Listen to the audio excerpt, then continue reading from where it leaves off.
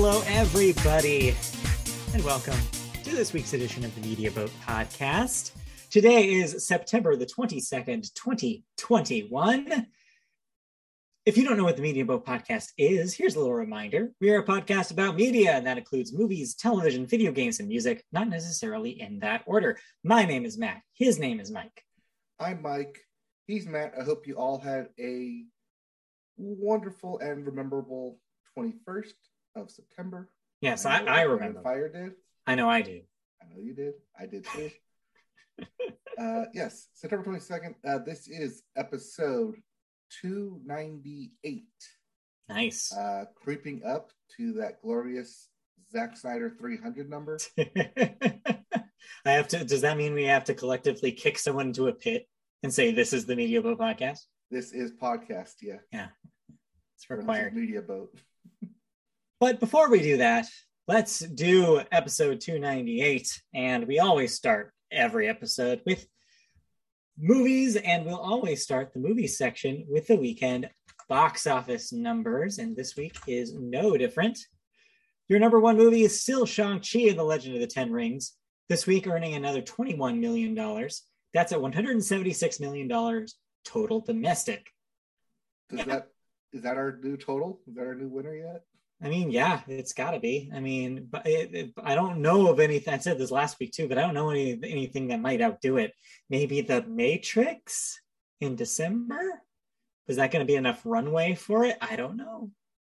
I mean, it beat the Fast Saga, which topped out at 172. Right. Which is impressive. Although I bet when all is said and done, I bet Fast 9 probably outperforms it internationally. Shang-Chi is going to be stronger domestically. But yeah, I'm talking about domestic numbers here. Yeah, I know, but I'm just saying bigger picture.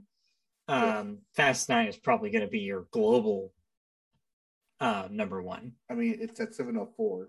Right. That's ridiculous in a pandemic. Like, that's an incredible number. So it's a little perspective for y'all. Let's move on to the rest of this top five. Number two, Free Guy with another $5 million. That's sitting at a pretty good $108 million. That is what you call a hit right now. I think that's done way better than they probably were expecting it to do. Yeah, it crossed the 100 million mark last week, which we unfortunately forgot to mention. Yeah. But yeah, that's a hit on Disney's hand. Right. Yeah, Disney again. Your top two. Coming in number three, Cry Macho, one of your debuts this week, $4.4 million. You will be talking about this film in a moment. Yes. Number four, Candyman with another $3.5 million. That's at 53 domestic. Malignant is your number five, rounding out your top five at $2.7 million this week at a $9.8 million domestic total. In case you're wondering about your other debut, it's at number six, Cop Shop, making just $2.3 million. Yep. And real quickly for reference, Black Widow is currently the number one film with 183. Oh. But domestic. As you mentioned, Shang-Chi at 176. It'll outdo it. It'll pass it next week. It'll do it. Moving on to new release, and I say release singular as there's just one. The musical adaptation, Dear Evan Hansen, that I'm sure your musical theater friend has been talking your ear off about, and or angry about in some cases because of the casting choices that they've made. But yes, Dear Evan Hansen coming to theaters this weekend. I don't believe it has a streaming I do not deal? believe so. It's Warner Brothers. Yeah, so it would have been on HBO, but they're choosing not to do it. So no, they'll have to go to a theater to see it. But yeah, I think it'll do all right. Or is it Universal? I think it's Universal. I don't know. I can't tell you. Either way, yeah, I've been hearing, yes, part you should go see it because it's musical, but part you shouldn't see it because of the content of said musical. Yeah, it's I know people who both like are well versed in musical theater who hate it, and I know people who are well versed in musical theater who love it. So it's very divisive as a show, but it was a Tony winner in the year that it was released for Best Musical. So hey, be that as it may, some people are big fans, some people it's not for them. And 30-year-old actor playing high schooler. Yeah, there's Love that. to see it. All right, let's move on to our news stories here, which I'm typing up right as I speak. I can't spell the word museum for the life of me. There we go. Our first story isn't about a museum, but instead about a classic children's author.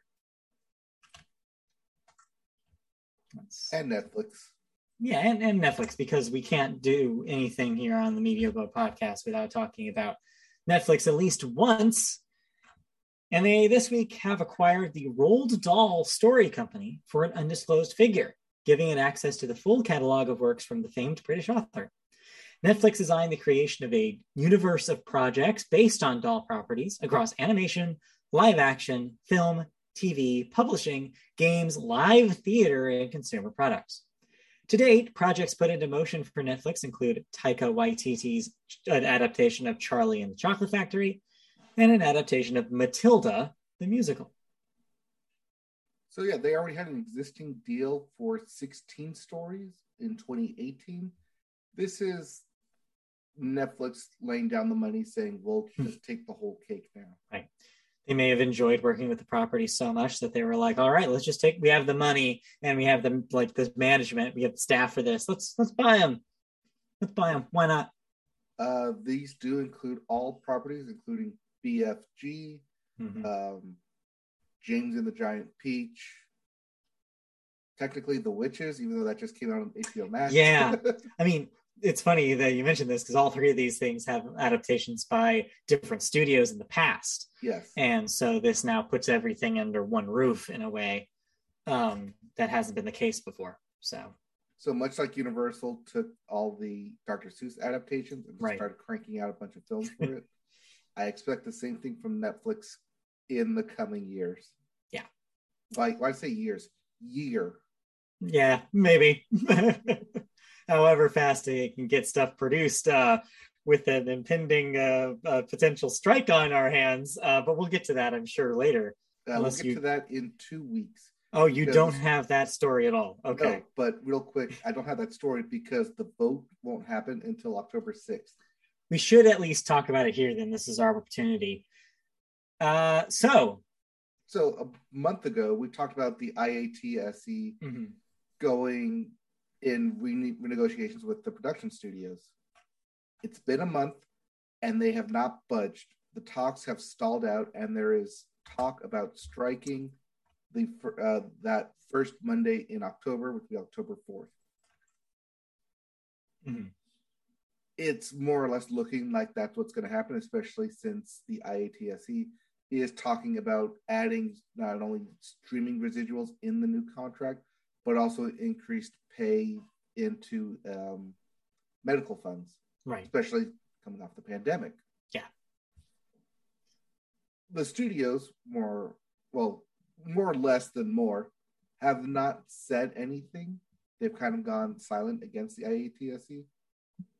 And they're basically waiting them out, trying to call their bluff. I expect strikes to happen that October. I haven't seen any word of any movement around any sphere that I've seen. This morning, I saw a lot of talk on their side about they seem like they've already made their mind up, but you're right, an official vote has yet to happen. But it seems like, yes, as of where taking the temperature this morning, it seems like a strike is all but confirmed. Right. Let's see here. The vote is to take place on the 4th. That'd be tallied over the next 2 days on the 6th. And so the 6th would be the earliest that we would have the strike happen. So, of course, the question is, how will this affect entertainment? And the answer is greatly if the studios don't immediately come back to the table to bargain with them. Because this will be like the writer's strike of 2008, but worse, because it's not just that there's no scripts and they can improv. It's that they will not have a union crew on union productions to actually do the productions. So this will grind productions, both film and television, to a halt if this happens.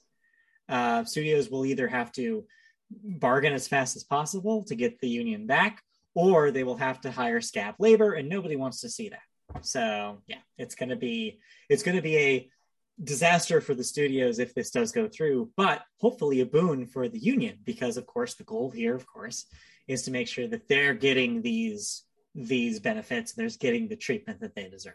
So right, and like I said, or like I mentioned, this isn't off our radar.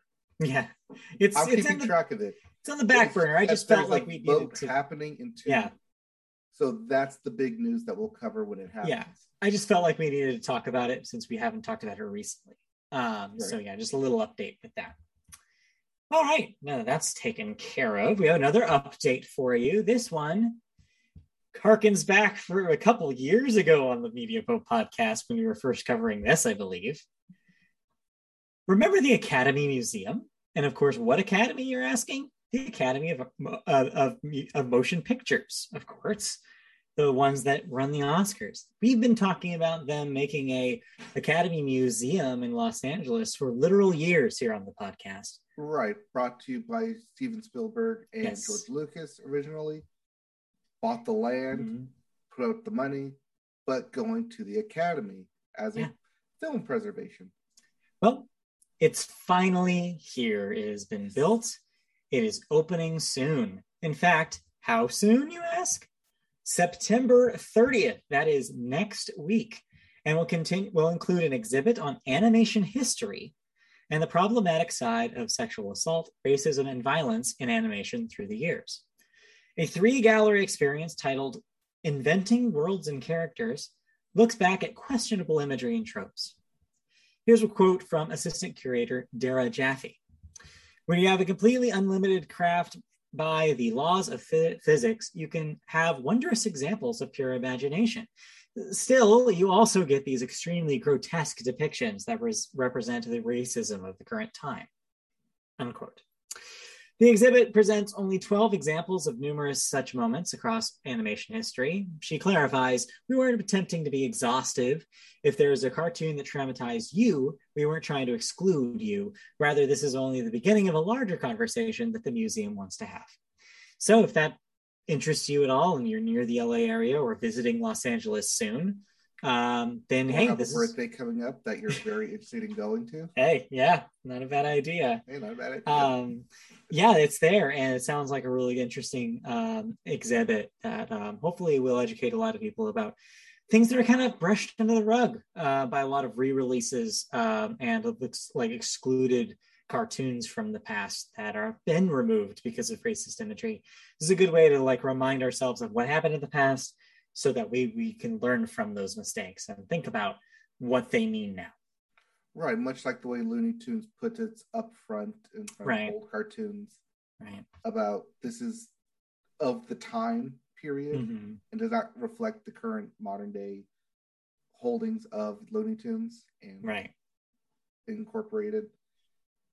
It's still a part of your history. It's why I still say that even though MLB Hall of Fame is history, that they should include the steroid era because that is a part of MLB history. It is, for better or for worse. So it's something that you shouldn't ignore. Right. It's like why Pete Rose should be in the Hall of Fame. It's something you should really not ignore. Yeah. So yeah, and I'm sure, of course, they'll have other exhibits as well. It'll be a full-featured museum, and I'm sure it's going to be awesome, like what they have collected there. Much like the Grammy Museum in LA, it will have a lot of memorabilia, movie sets, props, scripts, old footage. Like, it's the history of motion pictures. Arts and science. All right. That'll do it for movie news. Let's move into some thoughts. I'll be real brief about mine. I followed your instructions from last week's show. Christy and I watched Barb and Star go to Del Mar or Vista Del Mar. How was it? All right. Okay. So I went in blank, not knowing basically much besides what you had told me. And unfortunately, Christy read the IMDb thing and just a real brief like Google synopsis thing, whatever Google threw up when she Googled it. Yes. and unfortunately spoiled a guest star that didn't appear until the end of the film for us. So I knew that was the only thing I knew going into this thing, is that this person was going to be in the movie in some capacity. But the way that that person was presented was not how I expected at all, and that summarizes pretty much our feeling about the film. I had a really good time with it. I think it is really, really funny. I think the jokes are great. I think the structure is fascinating. I think that its willingness to do the weirdest and almost off the wall thing constantly from the get-go. The way this movie starts is such a curveball. It's not what you think at all. It gave me vibes of, remember everybody's reaction when you start figuring out what Dude, Where's My Car is actually about? Or when Cabin in the Woods is all about. Right. I mean, less so Cabin in the Woods because it's like working on that kind of horror cliche. Right. But Dude, Where's My Car is an interesting comparison because it's like you're going in expecting just a comedy about a buddy comedy, and immediately it's set up to be like, actually, this is a different genre altogether. Surprise. And this movie kind of does that too. And so I did not anticipate that, but it all works in a weird way. Christy thought it was the most strange thing she has ever watched. I think she was more baffled than entertained, but I was definitely on board with it. It's good, and I would also recommend anybody who has a Hulu account, go check it out. I feel like a lot of people, it's a little under the radar this year. I think it's going to become one of those cult favorites that people reference years from now and be like, "Hey, no one watched this, but this is really good." It's why I referenced Pop Star and Hot Rod in my review last week. Similar kind of vibe for sure. So absolutely, it was a fun time, and we'll probably be in our discussion, probably on our top fives in the end of the year here. It's our Pineapple Princess. Exactly. I too want to go to the home of a turtle. All right, let's move on. You watched an actual movie that came out this week. Yes. Actual movie that came out actually this week, starring actual movie star. Yes. Clint Eastwood actually directed this as well, actually. Pride Macho. Boo-hoo. So, basic premise of this is, what does it mean to be macho? To be the big man. The Village people once described it as, well, actually, they didn't really describe it. They just said they wanted to be a macho man. They wanted to be a macho man. Right. Yeah. Well, let me tell you something, brother. That is Macho Man. That's not himself. No, you were doing. I don't think you were doing a Macho Man there. You were doing a You're doing a Hulk Hogan. I was doing a Hulk Hogan. Was that Hulk Hogan talking to Macho Man? Is that what you're going for? Yeah. Macho Man was more like that. Ooh yeah. Ooh yeah. Ooh, yeah. Yeah, that's a Macho. Yeah, that's the Macho Man. Have to do a Slim Jim. Here you go. That's a Macho Man. That's Macho Man. Anyways, let me put the shades on. Macho Man on you. I prefer a Nacho Man, personally. This film is all about lying and lying to people. Okay. Lying to yourself, lying about reasons of why you're doing stuff. Lying for the sake of protection. When you lie, you're not being a man, because real men tell the truth. I see. So Cry Macho is Clint Eastwood is a former, like super former, cowboy. Oh, okay. Not of the Dallas kind, but rather the rancher El Paso kind. The rancher. Yeah, the rancher kind. Yeah. Yeah. Bucking stallions cowboy. Sure. Hey, stallion. Somebody's got to buck those stallions. Yep. He was great back in his prime, but now he's Clint Eastwood, old. It's not his first rodeo. No, he's trying to make it be his last rodeo. Yeah, sure. Because that's the stage that he's in. He's getting too old for this. Yes. So he takes a deal to go to Mexico to retrieve a package and bring it back across the states. And no, I'm not talking about We're the Millers. Because that's the exact same premise here. But no. But no, he goes across the border to Texas to retrieve a kid to bring it back to his father. Mhm. But mom doesn't want him to go until she does want him to go. But then the dad doesn't want him to arrive. But then he does want him to arrive. There's very hard whiplash of people's motives within the first half of this movie. Mm-hmm.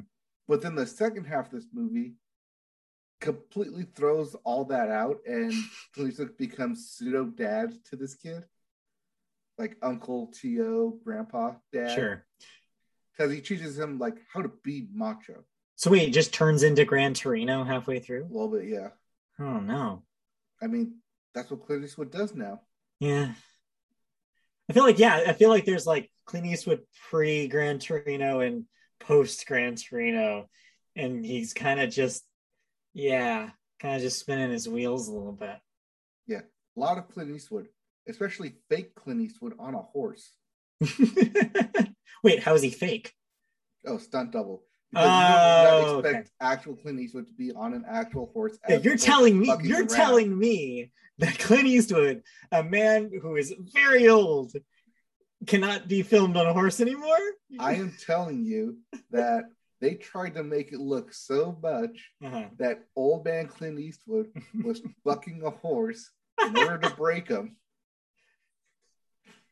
And he didn't throw his back out. I feel like you're just saying that as much as possible because you enjoy saying it. Yes, I do. Okay. I don't even know if that's the correct term. I don't know if you buck a horse. Yeah. Well, they try to buck you off. But yeah, they try to buck you. Well, I think the term is breaking. You're breaking the horse. Yes, you're breaking the... Yes, which also sounds wrong, but in a different way. It is wrong, which is why I preferred bucking. But anyways, yeah. So the kid realizes that, hey, this old man isn't that old because he's macho. He broke the horse. He bucked the horse, or the horse didn't buck him. So like maybe there's something that he's knows what he's talking about with age and experience and wisdom. Maybe. It's fine. Yeah. Like I said, like you put it up against Gran Torino, I think Gran Torino is better, but it's very similar. It's kind of the kind of Clint Eastwood movie that Clint Eastwood knows now, or makes now, is that it's his thing. Now, did he also direct this? He also directed it, and that's that checks why. Out. Yeah. It's just, he's gotten to a comfort zone in his old age. He knows what works. He knows what audiences expect from him. And so, I don't blame him for settling into this kind of vibe. Do I blame him for some of the other choices he's made in the last 10 years? Absolutely. Talking to chairs, etc. Mm-hmm. But I don't blame a guy, in his twilight years being like, these are the kind of movies I want to make. This is what I'm going to do.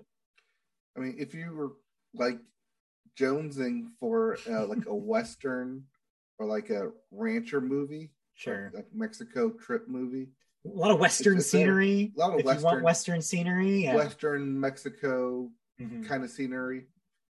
Yeah, we haven't had. I think we've had one of those in like a couple years. So it fills that missing hole. But was that hole really missing in the first place? No, because he makes one of these things every year and a half, it seems. So it's like it's not super in demand. It's just that this is what he does, and Hollywood's going to keep enabling him until they stop making money. If you want more action that's like this, go watch Sicario instead. Mm-hmm. Okay, well, that's Cry Macho. Or was it Rambo Last Blood? Oh, yeah, whatever that last Rambo was. I think that's kind of the same thing. Yeah. But that's like more action, though. Yeah. Gun toting. So, on the Media Boat scale, Cry Macho is probably a pass. I'd pass, even though you can stream it. Yeah, fair enough. I mean, most people did pass, especially in the theater. It came in 6th. Yeah. The other movie on this list, did you have time to watch this? I did. Okay. So, complete whiplash of what I just said. Exact opposite. Okay, tell me. Still in the same genre. Well, kind of. Guns. Lots of guns. Tell me about... Shooting, lots of action. Now, the Media Boat podcast is a pro Mary Elizabeth Winstead podcast. Yes, it is. You could call her Media Boat favorite, Mary Elizabeth Winstead. So the fact that when we found out that she was going to be in an action film where she was going to kick all kinds of ass, we were interested, I would say. Yeah, I have not had time to watch this. How is Kate on Netflix? Kate is action packed. It takes place in Osaka in Tokyo. But very much of that like Japanese kind of samurai inspired cinematography. All the action shots are beautifully made. There's a lot of guns throwing. Think John Wick in Japan. Mm-hmm. But it almost sounds like you're describing like a John Woo film. It is almost like a John Woo film. There's no doves flying. There's mystery. There's guns flying. There's doves in the air. Are there actually doves? No, maybe. Okay. It's snipers. It's running on rooftops. It's jumping and leaping. It's espionage, cutting off hair. Like you're doing me no good alive, so dead. One-liners up the wazoo. And Mary Elizabeth Winstead. Yeah. How is she in this? Do you think she translates well into an action star? We've kind of had hints at it before with recently Birds of Prey. Then before that, she was in Live Free or Die Hard. Does she pull it off? I think so. I think this is a vehicle for her. Mm-hmm. But then again, there are moments where I feel like could be a vehicle for anybody. And that's kind of where it falters for me. Okay. It eventually does, in the action mode, become generic action. Yeah. Not highlighting her specifically. I wanted to ask about this because one thing I picked up from the trailers was it doesn't seem like she has a whole lot of personality beyond hardcore action hero kind of thing, which is fine because again, we don't have a lot of action movies like this with women in the lead role. So to just kind of replace the man with a woman is still kind of groundbreaking, and it's sad that we still have to say that. But that being said, the best action movies are classically the ones where the hero has a little bit of attitude to them or a little personality to them. One of the reasons why Die Hard works so well is that John McClane is a interesting guy. You want to know more about him because of the random ass quips he makes through the movie. He's a funny dude, and you're like, okay, he's endearing. He seems like a good family man who's made some mistakes, but he's willing to make up for them. So little dialogue in that film is said by that character, but it's enough to flesh that character out in a real way to endear you to him. Which, of course, as the franchise went on, they kind of, maybe went too far in that way. But that first movie is a really good example of the way that can be done well. Does this movie try to give her a personality enough for her to be endearing, or is it just she is a vehicle for carnage? Well, she's an assassin, so yeah, she's a vehicle for carnage. There is very little backstory given, and it's spaced throughout. So you get a little bit here, a little bit there, kind of unpacking the mystery of how she became an assassin, and also unpacking the mystery of who's out to assassinate her. Kind of a Kill Bill vibe to it, very heavily inspired. But like I said, there are quite a bit of moments where you don't feel for the character. You can just be like replaced with anybody. Yeah. Unlike, say, I'm going to throw a movie out here from the early 2000s, Salt, which was Angelina Jolie's movie through and through. Yeah. Even though, funny enough, that was also a role written for a man replaced by a woman. Or I would even say a double feature of Charlize Theron, if you go recently, Atomic Blonde, which was a great action film that really took advantage of her acting strength. And of course, Mad Max Fury Road, which is also, she's not necessarily the star of that, but her character makes that movie in a lot of ways because of how interesting and deep they kind of delve into her. You could say she literally drives the film. You could say that, but I would like to keep doing this podcast with you. So okay.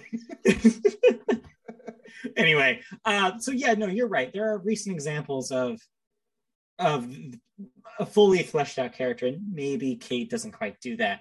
However, do you think this movie allows the possibility for more stories about this universe and this character? It definitely does. Okay. All right. Even though you can kill the head off a snake, there's always more snakes out there. Aha, yes, always. I mean, the Fast and Furious franchise has proven that 9 times over at this point. Yes, Hydra at this point. Right. But is overall, though, for an action movie on Netflix, was it a good time? It's a fun action movie. Yeah, I had fun watching it. I think that's all you can ask for it out of Netflix. How does it compare to the John Wick movies? Because I feel like that's the easiest comparison to make right now. Yes, and I would tell you if I ever saw a John Wick film. Oh, no. Okay, to be fair, I have seen, let's say, 60% of John Wick 1, and that's all I've seen. But I saw enough of it to get the idea, and I do eventually plan on finishing them. But yeah, like when I saw of it, I was like, okay, I know what this is. See, I planned on watching them before John Wick 3. Then they announced they're going to do John Wick 4 and 5. So like, well, I guess I don't need to if I know he's going to survive. Yeah, but at the same time, though, I feel like they're not so plot heavy that you need to know the whole story. But I don't know. Anyway. All right, anything else to say about Kate, or can we safely move on? It's got Woody Harrelson in it, if that's going to tip your scales. It's not. Okay. I'm still going to see it, though. All right. Let's move on, then. We're done with movies, so that means it's time for television. And that, of course, means it's time for the Sports Corner. And this week is an interesting week in sports as we kind of watch baseball wrap up, football start ramping up, and then hockey get started soon. Like hockey's getting like little planning is happening. Those are October. Yes. Yeah. As you mentioned, both NBA and NHL report for training camp and OTs. Mm-hmm. Optional training, optional workouts this week with actual reporting. I believe on that October 4th is when you're supposed to report with preseason games like the following weeks into that as we start those up in November. Yeah. So if you're a fan of those two leagues, well, stay tuned. But in the meantime, if you're a football fan, you'll be happy to know that the NFL, you were missing a word here. What nominees for what? Oh, Hall of Fame. Okay. Thank you. Sorry, I'm missing 3 letters there. The HOF. 122 former players have been announced for the NFL Hall of Fame 2022 nominees, or at least they're eligible to become nominees. First-year eligible players include such players as Devin Hester, Jake Long, Nick Mangold, DeMarcus Ware, Robert Mathis, and Vince Wilfork. Some familiar names in there. Yes. A total of 10 first-time players. Of those that we just mentioned, how many of them do you recognize? I recognize all of them. Oh, you do? Yes. I've heard of all of those names. All right. I expect Devin Hester and probably Vince Wilfork to be first ballot Hall of Famers. Yeah. Everyone else can be second. I mean, it helps that these names are all from an era where I was still at least watching the occasional football game. Right. Has not been the case the last 3 years, but this is from the era that I was paying attention, I guess you could say. So right, and these are the big names that you should recognize. Yeah. When I was playing Madden, I definitely remember seeing a lot of DeMarcus Ware. Oh, we'll get to Madden later. Oh, we will. Meanwhile, in the current season, there are still some NFL teams that have yet to lose a game.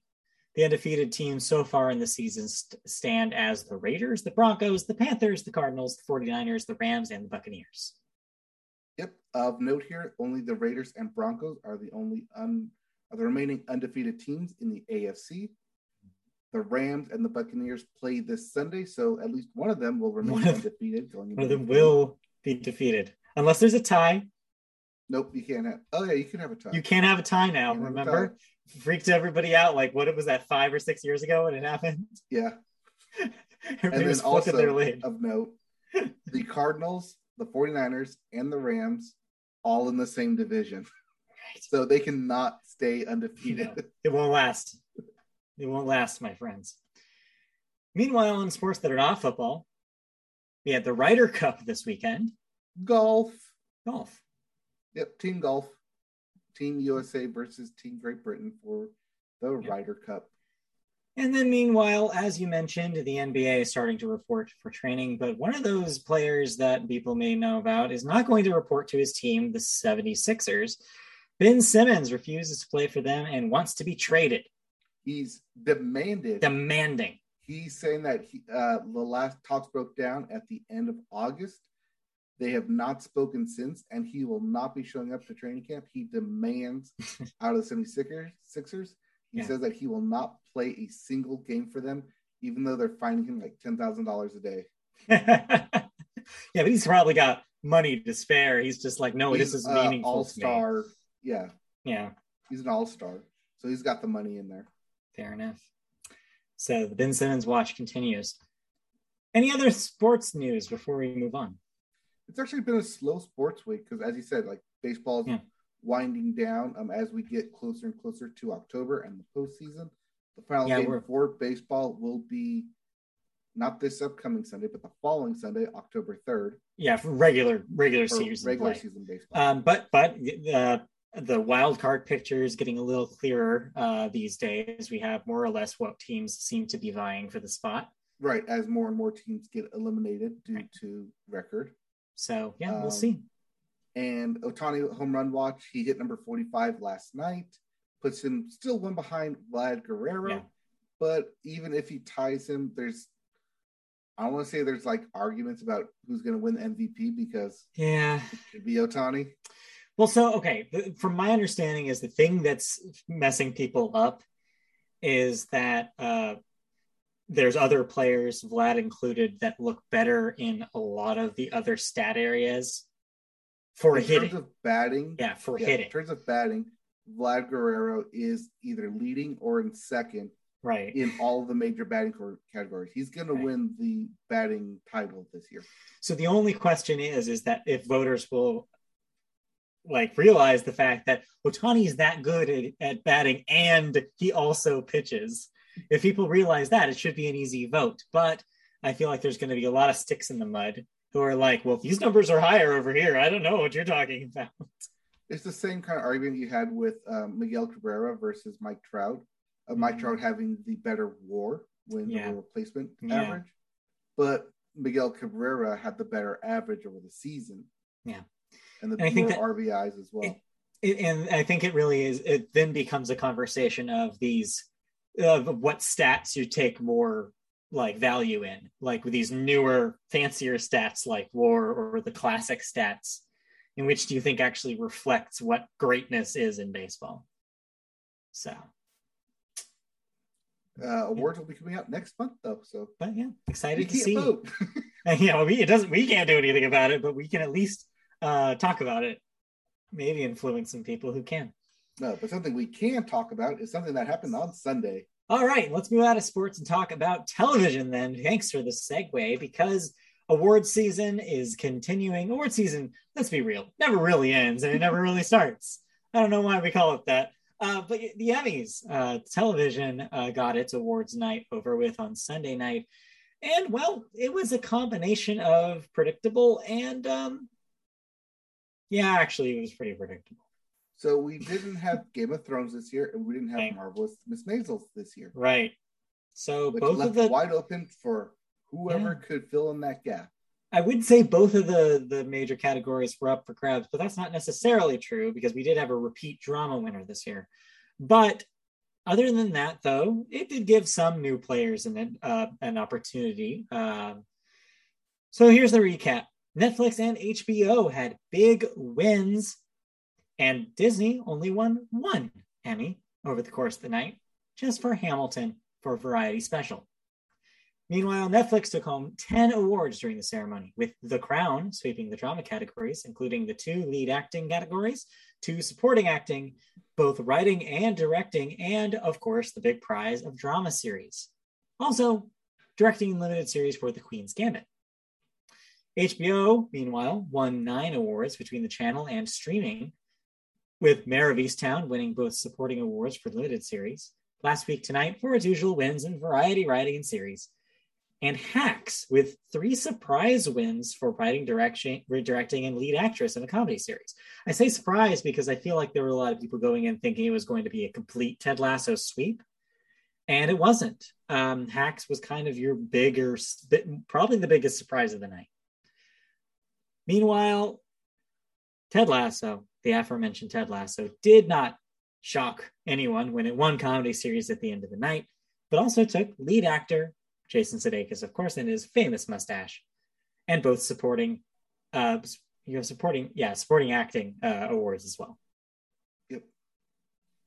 So overall, part predictable, part surprise, especially when Hacks started winning stuff. Yeah. And kind of disappointment depending if you were on that Marvel train for both Mandalorian and WandaVision. Yeah. I think ultimately it goes to show that the Academy, they may be open enough to start nominating these properties based on comic books. It's very also telling that The Boys also had a honorable mention almost feeling nomination for drama series that was never going to win.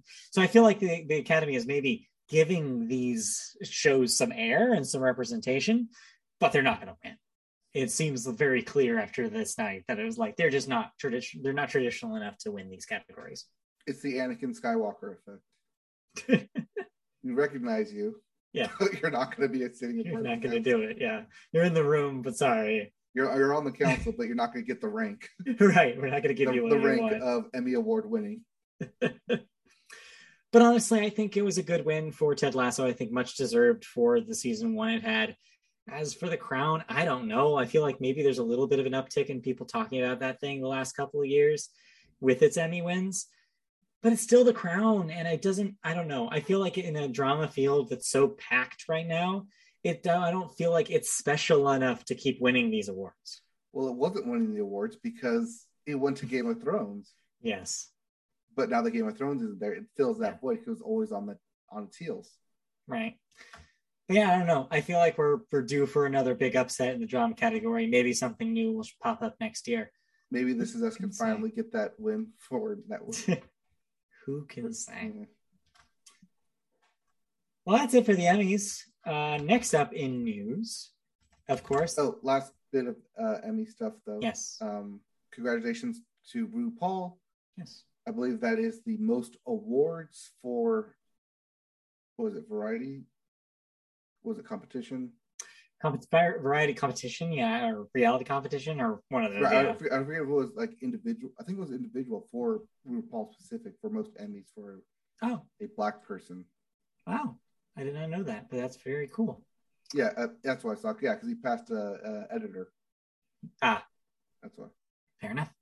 All right, now let's move on.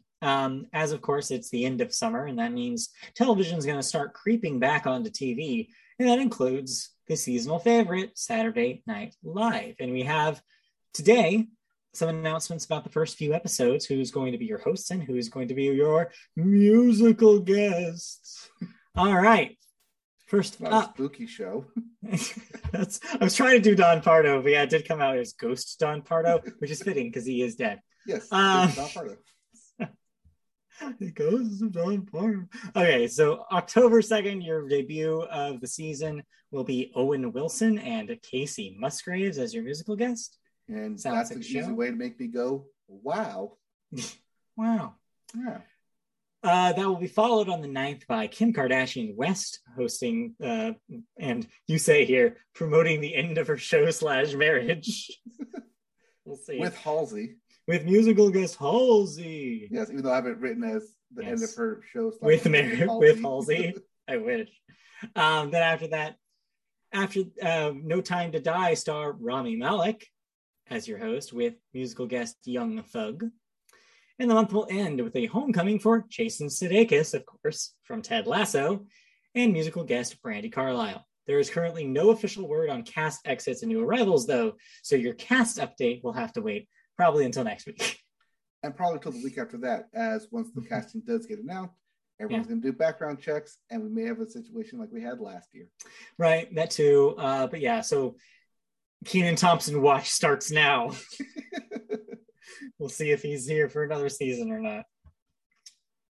Also, Kate McKinnon watch by default. Also should probably be in effect. Yes. Katie Bryant watch? Anyway, she's probably fine. Let's move on. We can update watch. Maybe we'll. Oh God, I wish. Please, somebody new, for God's sake. I would start watching the show again. I vow I will try watching Saturday Night Live again if they replace Carla Jost and Michael Che. It won't happen. I feel like it won't happen in my lifetime, but like when it finally does, they've just been there for so long. I can't do it. Anyway. Well, let's stop talking Mike Richards giving himself the job because he's head writer. Right. It's very, very true. Anyway, let's stop talking about this and start talking about television that we watched. We watched. I have one of these. I watched one of these shows. But you watched. Better have you wrote them a whole lot more. What do you want to start with? Let's start with. Let's go in order. Why not? Yeah, why not? Make it easy.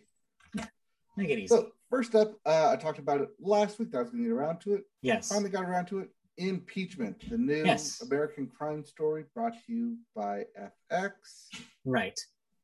Following in the steps of O.J. Simpson, People vs. O.J. Simpson, and in the assassination of Versace. And no, Zoomers, this is not the impeachment you're thinking of. This is the last time that a president was impeached, back before you were born. Probably, yeah. Yeah. This is the Bill Clinton impeachment scandal. Notice I said Bill Clinton impeachment and not the Monica Lewinsky's. Yes. Even though it does kind of curtail into following Monica Lewinsky. She's involved, let's say, in the story of how all this went down. Is she responsible for it? Absolutely not. But she's important because of the way the media covered it and the way that the people reacted at the time. And so, yeah, she is a moving part in the puzzle, but it was a much more complicated thing, as I'm sure the television show goes into. Yeah, so it's only a couple episodes in right now, and it's, I don't want to say tap water, but it's lukewarm with me right now. I don't want to say it sucks, but... Well, it doesn't suck. It's still good, but compared to like the previous two that we had, it's not reaching the levels of I need to see what happens next with them. Here's my question. Is this possibly because this one you lived as opposed to the ones that maybe you didn't necessarily? Maybe you were a little too young to really see it in the same way? Like when we talk about O.J. Simpson, we were like 4 when all that went down. We're not really the age where we really understood it. But by the time Bill Clinton is getting impeached, we are 8, 9, and I feel like we had a little bit more of a grasp of of events. Is that maybe why it's a little bit more milquetoast for you? Maybe, but also probably because Jay Leno constantly used it as a punchline at every second he could. Yeah, for better or for worse. More worse than better as the years went on. Yeah. So it might also just be the way it's framed because a lot of the colors were very drab, very gray. There's no like bright, unlike Versace, which was bright, it was colorful, it was fashion. It was Miami Beach. And then Trial of O.J. Simpson, which was dark, gritty, reboot, in your face. This is bland milquetoast gray.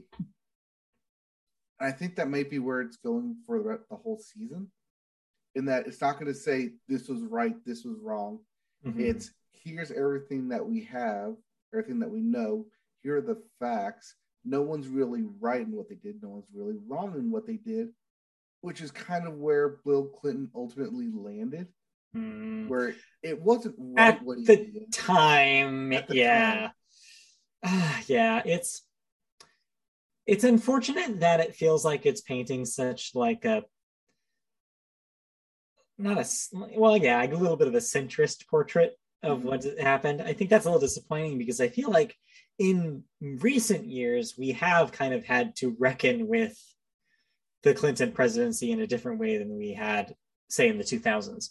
I feel like when George Bush took office, it was very easy to be like, man, those Clinton years were great, huh?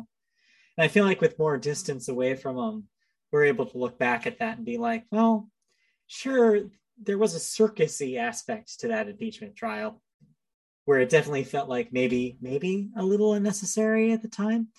But as time goes on, we now realize more about Bill Clinton, the man, and maybe some relationships that were a little bit shadier that are coming to light that maybe we're not to light back in the day.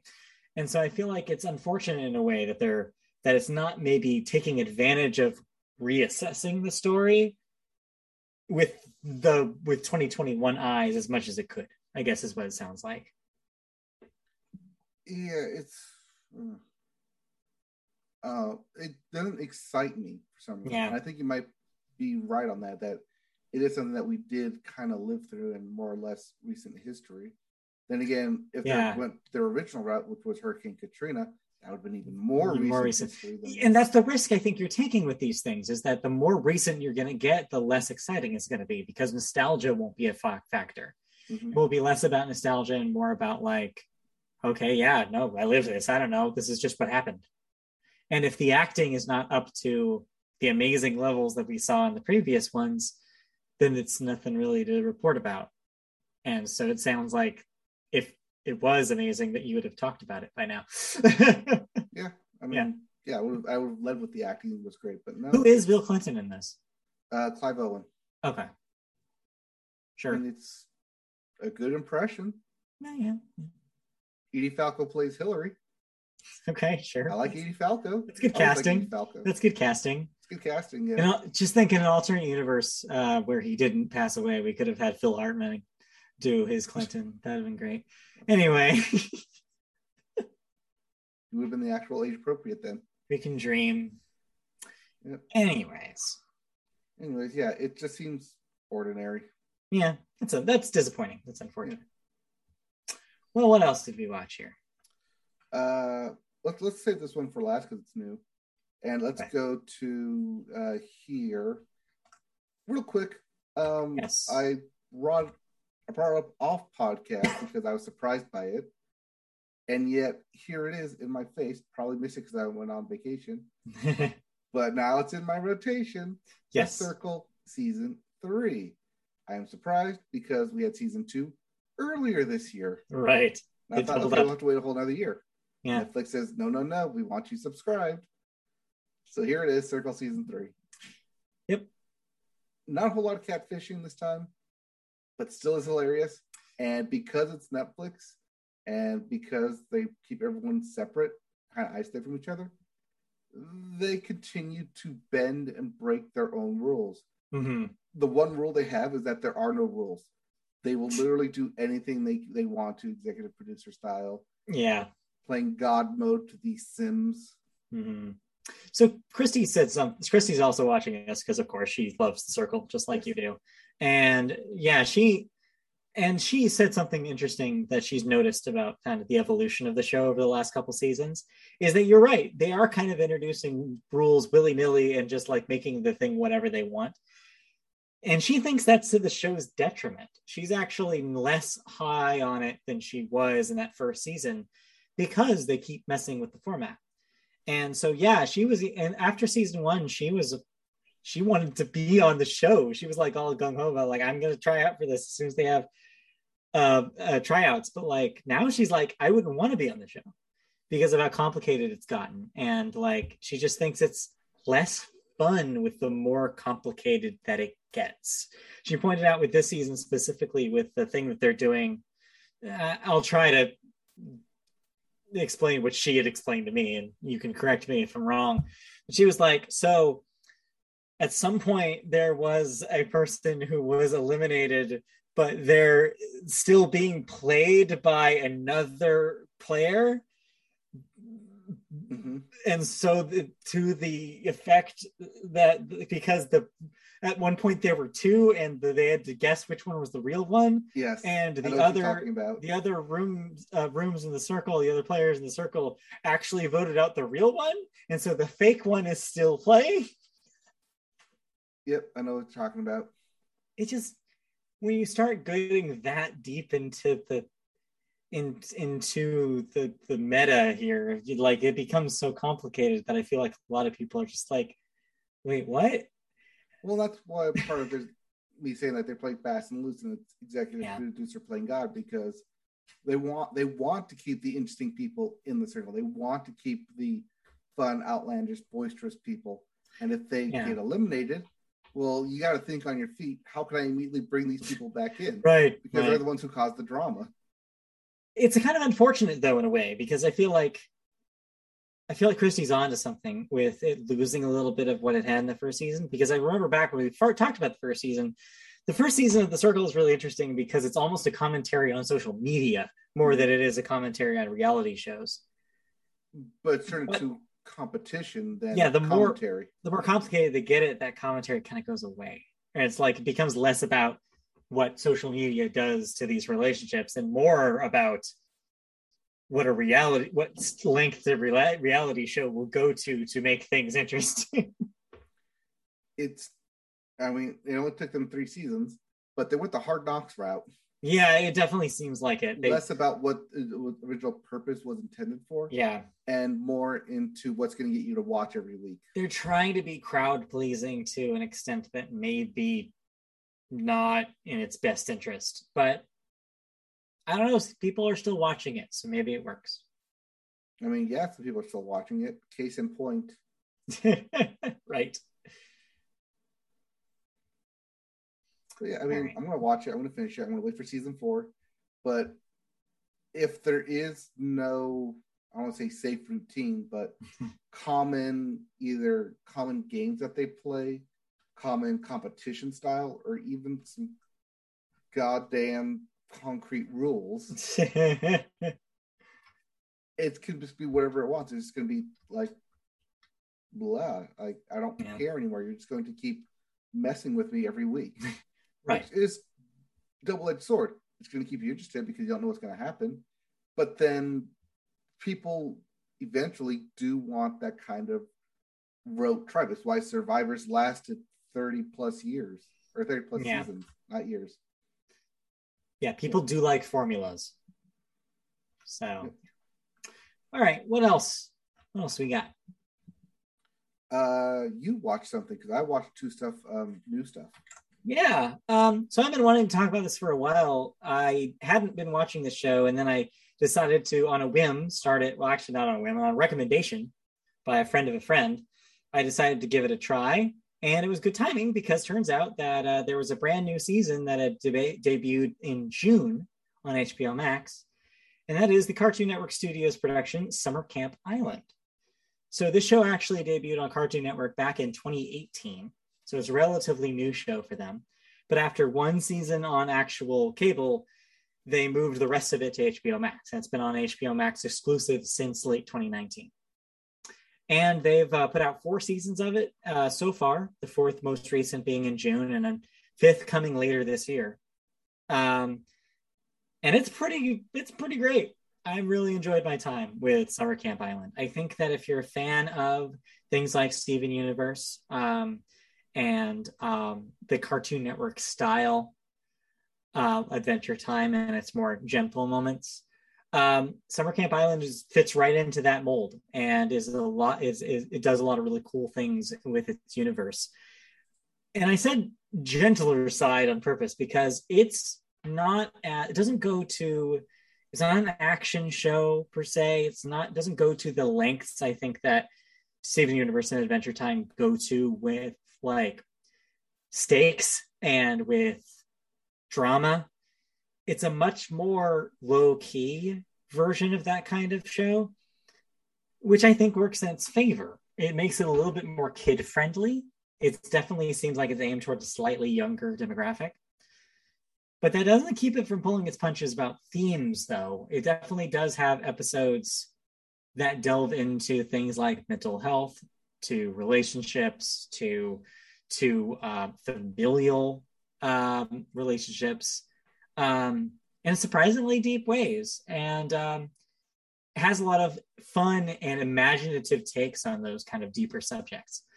They've gone a little bit more experimental as the show's gone on as well. Season 3 actually was kind of divided in kind of, I guess, with the freedom of HBO Max, was divided into little vignettes about side characters, which was neat. And with like 3 to 4 part like episode arcs that let you kind of see like what this character is doing for a while, or a little backstory on the lore of the island and stuff like that, which is cool. And I didn't necessarily anticipate it, judging by the template they laid out with the first season. And then season 4 has gotten a little bit experimental with animation as well, kind of debuting with a claymation version of the style episode, which is a really neat idea. And again, the freedom of being on a streaming network probably allows them to play around with these ideas more so than if they had remained on Cartoon Network proper. So I think it's a good time. It's all on HBO Max. It's very digestible. They're 11 minutes each, and seasons 2 through 4 are not as long as season 1, which was a proper production season for cable. And so it doesn't take very long to get through all of it, and I think it's worthwhile. So if you like Cartoon Network stuff recently and you want to see something in that style, Summer Camp Island is a lot of fun. I recommend it. But how's the lore? So season 1 does not give you a peek really at all into what they eventually do with it. If you're looking for a Star Amphibia style, all of a sudden shit gets real in season 2, you never have that moment with Summer Camp Island. It's a slow drip approach instead. It's more like, it almost feels like instead of being like, oh, all of a sudden this is a lore show, instead you realize like by the time you finish season 2, oh, I guess there is some lore in this show. It sneaks up on you in a way that surprised me, and I think makes sense in that it's a gentler show with not a whole lot of stakes to it. So a bit like Adventure Time? But even less stakes than Adventure Time, though. Okay. Like, where it's like, yes, there's a backstory to this world. Does it really matter? No. Yes, there's an end goal, I guess, that the characters have, but there's no ticking clock on it. So the show doesn't seem like it cares as much about that about that end goal as much as these other shows do. So if you're going in expecting a lot of lore, if you're going in expecting this to be the Owl House, you're going to be disappointed, I guess is what I'll say. But if you want something that's a little gentler and a little just chill vibesy, I think that it's more of that kind of thing. Okay, something you said jogged my memory to something that I did watch. And we haven't talked about. Okay. Which means I need to make another caption. Yeah, what you said was talking about lore. I'm like, does it really matter? Right. Like, if the show doesn't want you to care about the lore, does the lore really matter? Right. And that reminded me, like, oh, wait. That's exactly what I just watched in Rick and Morty season 5. Oh, yeah, I see. Okay. Because the show doesn't want you to care about the lore, but the fans want lore. The fans want backstory. The fans want continuity. So season 5 comes to a head, pun intended if you've seen the show, of ultimately hitting the reset button. It gives what the fans want, and here's all your lore, here's your backstory. You wanted it so bad, we're just going to give it to you. But then we're going to break the universe and say, hey, now you don't know what we're going to do. Now we can go back to what we wanted the show to be, which was absolute chaos, whatever we want on a week by week basis, without the lore. Yeah. You guys wanted your lore, we're giving it to you, but now let us go back to doing what we want, which is absolute chaos. And of course, that sounds very Dan Harmon, because this isn't the first time he's had a show that actively disliked its fan base. You can look at Community as an example of this, where it's like you can see the text battling with the meta text constantly, or it's like this push and pull about what the fans want from it and what the creators actually want to write about. Right. I mean, Cartoon Network, or not Cartoon Network, Adult Swim did give them 88 episodes to work with, and we've only gone through 20 of them since that deal was made. Right. Yeah, so that was at end of season 3. So yeah, 10 episodes each. Yeah, so there's still like 60 episodes, 50, 60 episodes for them to expand on whatever crazy ideas that they want, that they have in mind, that they want to do. But they needed a way to absolutely break from the mold of what they had. And that's more or less what this season did. Mm-hmm. It gave the fans what they wanted. It gave the new stuff. It let it be chaotic. And then at the end, it just told Rick Sanchez, give a little bit F you to all the fans and say, we're going to do what we wanted to do. Yeah. You got your eat your cake in the corner with this season. Now let us go like run a kitchen here. Right. And you know what? Like, I feel like one of the negatives of the social media kind of echo chamber that we've like entered into, like this generation of like how people watch TV. One of the negatives is that the creators are constantly hearing feedback. It's constantly being like they're constantly looking at their piece of media being ripped to shreds and constantly evaluated, and it's in front of them and they can't avoid it. And because not just that, but Twitter gives the creators an equal medium to respond immediately or as immediate as the creators want to criticism or critiques. And so like it kind of takes away the ability for creators to make the thing they want to make, because it's always going to have been touched in a way, and this can't be really prevented anymore. It will always be touched by the reception of what came before it. Yeah, exactly. And so I don't blame them for being in a position where like, actually, no, that's not the show we want to make. This is the show we want to make, and we're gonna make it regardless of what you say, and you're either coming with us or not. I feel like there's also a conversation to be had about Ted Lasso too, at this kind of realm that we unfortunately have to punt to the end of the season, which will be like 3 more weeks, I think. No, I think it's this upcoming Friday is the last episode. Really? I think that there's more than 10 this time. I think. Oh, is there more than 10? I think they might be doing 13. Okay, 10 is this upcoming week, so we'll know because they'll say like preview for. But yeah, it's an unfortunate side effect of this social media generation where we can't just have the creators have their own vision. It has to be it's always, no matter what, going to be affected by the reaction to previous episodes, which is kind of unfortunate. But all power to creators who are able to work around that in the ways that they can. Yeah, let's see. Yeah, there's an 11th episode of Ted Lasso, so it will continue. It will continue. All right. But what else have you been watching? What else have I been watching?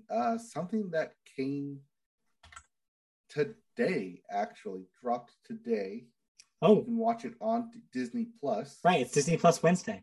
Yep, Disney Plus Wednesday. So new thing dropped. It was Star Wars: Visions.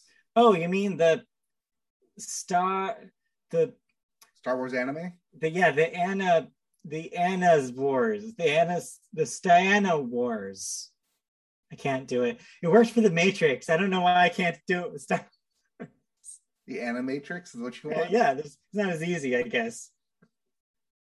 Stana Wars. Right, how was the Stanime? It's anime up the wazoo. Yeah. But also a good cultural kind of experience of there's no such one thing categorization of anime and what anime is. Mm-hmm. It's part Astro Boy, it's part Dragon Ball Z, it's part Attack on Titan, it's part samurai, lots of samurais by the way, part mech, part like friendship, part superheroes, part racing. It could be whatever, part band. It can be whatever you want. Anime is not beholden to one specific medium. Mm-hmm. And that kind of what makes it interesting, because you have these very different studios in different art styles, telling their own stories. Mm-hmm. And they're all stories set within the Star Wars universe. None of it canon, though. Right. But running with the tagline, I've got a bad feeling. I got a bad feeling about this. Classic Star Wars line. Right. So a lot of the shots, a lot of what's drawn in there, harkens back to the films, whether it's the original trilogy, the prequels, or the sequels. There's a lot of nostalgia where you can point to a scene and say, hey, that's from here. Or, hey, that's paying homage to this scene. Or that's paying homage to this actor. Or this paying homage to this set piece. Or this theme. Or this score. Or something within the Star Wars universe that beats back into their own creations. Mm-hmm.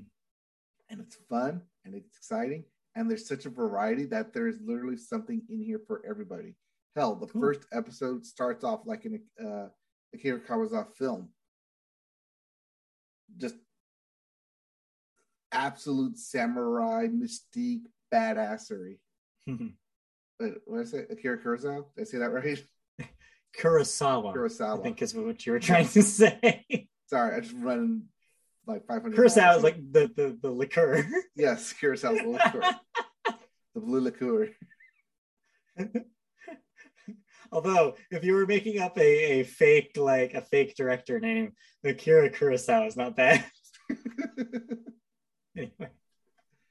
Anyways, yeah, it's fun. It's interesting. I have a feeling that a lot of people aren't going to, I don't want to say understand it, but appreciate the level of detail that goes into some of these, because you may need to be like a student either of film or of anime to fully appreciate the absolute level of detail these creators are going into this thing. I mean, I wouldn't be surprised if it has a similar arc to it as did the Animatrix, which at the time was a little too niche, I think, where like not that many people understood what they were going for or the creators involved in it. Years later, now we're able to look back and be like, oh, this studio ended up doing this really famous anime. This studio did this. It was like these important people like working on this thing. It's just that society as a whole was not quite ready for anime in that way when that thing came out in the way we are now. So yeah, maybe. Yeah, it's definitely got that similar vibe to it. It's also really short. They don't run over 15 minutes. I think that might have been part of the criteria in it. But they're all shorts. So you can run through them in the afternoon. You can run through them in like 3 hours. There's 11 in total. Yeah. 15 minutes tops for each of them. Yeah, that's turned out to be a surprising strength. I would suggest not binge watching all of them because a lot of the themes can run together. Especially when it seems like every time you start a new episode, oh, we're now following new Jedi or new Sith. When like Star Wars lore is, there are only 2 Sith, and depending on where you are in the timeline, may not be that many Jedi available. Right. So it is their own stories, though. It's not canon, but it's definitely a high production value for these studios. And just goes to show you the kind of storytelling that can be created outside of the grasp of Star Wars Kathleen Kennedy. And hell, Dave Filoni right over there doing his own thing. But yeah, there's a lot of creators who grew up. Go ahead, you want to say something? Yeah, sorry. No, I was just gonna say it's been a surprising strength of Disney Plus with the amount of shorts that they have. They're big on shorts. Like they have the Pixar shorts constantly. They've had the Simpsons shorts. Like now this, it's like they're very good with. Ironically enough, in a post-Quibi world, they're very good with snackable content. It's weird, the post-Quibi world. I mean, maybe like 5 years from now, we'll be like, hey, Quibi, you were way before your time. Yeah. But they're fun. It gives like directors and creatives an outlet that they normally wouldn't have, and a studio name like Disney behind them. It's good for creatives, and that's what this is ultimately is. It's good creative juices, good creatives in the industry. Right. Okay, cool. Yeah, like I said, most of them do revolve around Jedi and Sith kind of battling, except for one, which oddly enough happened to be the one that I really liked. Mm. And you might like it too, because it involves a band. Oh. Yeah, I may check it out. I've got some other stuff to watch still, but yeah, maybe this is the thing that actually gets me to watch a Disney Plus thing again. Who knows? Who knows? I keep watching stuff for you, trying to get you to watch it. Yeah, well, you haven't been selling me on a lot of this, so. I'll sell you on this though. Disney did announce November 12th will be its Disney Plus Day, and that's when Shang-Chi will come to Disney Plus. Yes, and that's when I will watch it. Yep. Also, Jungle Cruise will also come to Disney Plus that day as well. Okay. You may watch that. That's when I will not watch that. Double feature. Yeah. All right. Give one last show that you want to talk about here. One last show. As I alluded to last week, because we are at the end of the Emmys, it means the start of new TV season. And with the start of new TV season comes the start of new TV shows. Yes. FBI International. Real briefly, if you liked FBI Most Wanted, it's the exact same thing on CBS, except they're going international, or at least as good as international as the backlog can sell it. Because you know they ain't going on planes. Oh, yeah. So that's on CBS. That's the new series, well, spin-off from CBS. I will be watching The Wonder Years, which premieres tonight. It's probably the one show I am actually looking forward to the most out of anything coming out this season, or at least any new pilots coming out this season. I will have my thoughts on that tomorrow. As of right now, it has not aired, but I did look at the timestamp. Not going to be an hour show. It's going to be a half-hour show. So I might like that even more than like having to like invest a full hour, just a half-hour show. Yeah. But circling back, the reason I bring all this up is because I watched one show that did premiere on Monday. I'm here to talk about it. Ordinary Joe.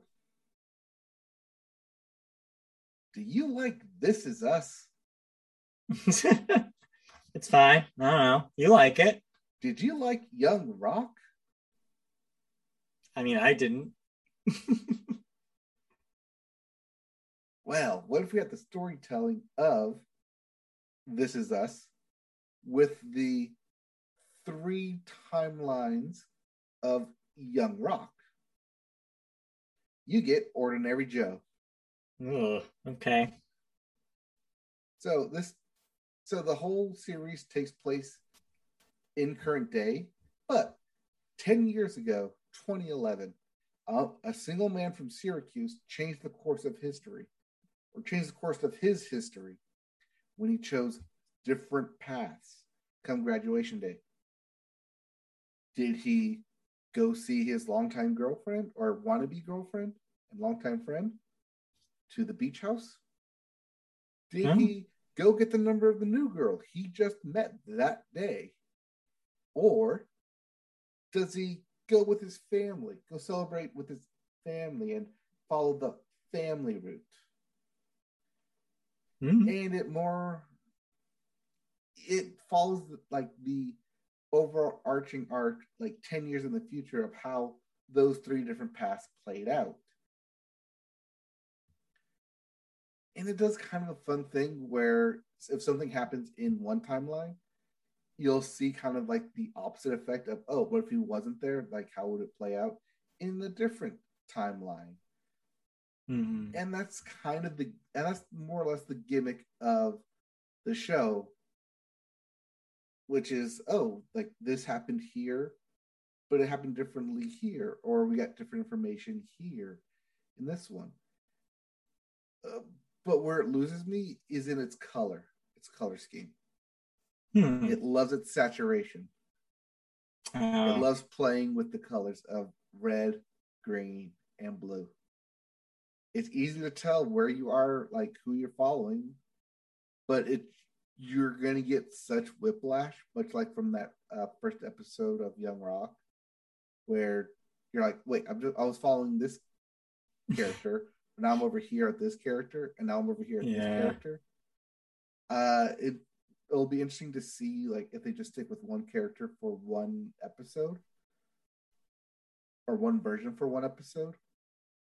But I have a feeling they won't because it's an hour-long show.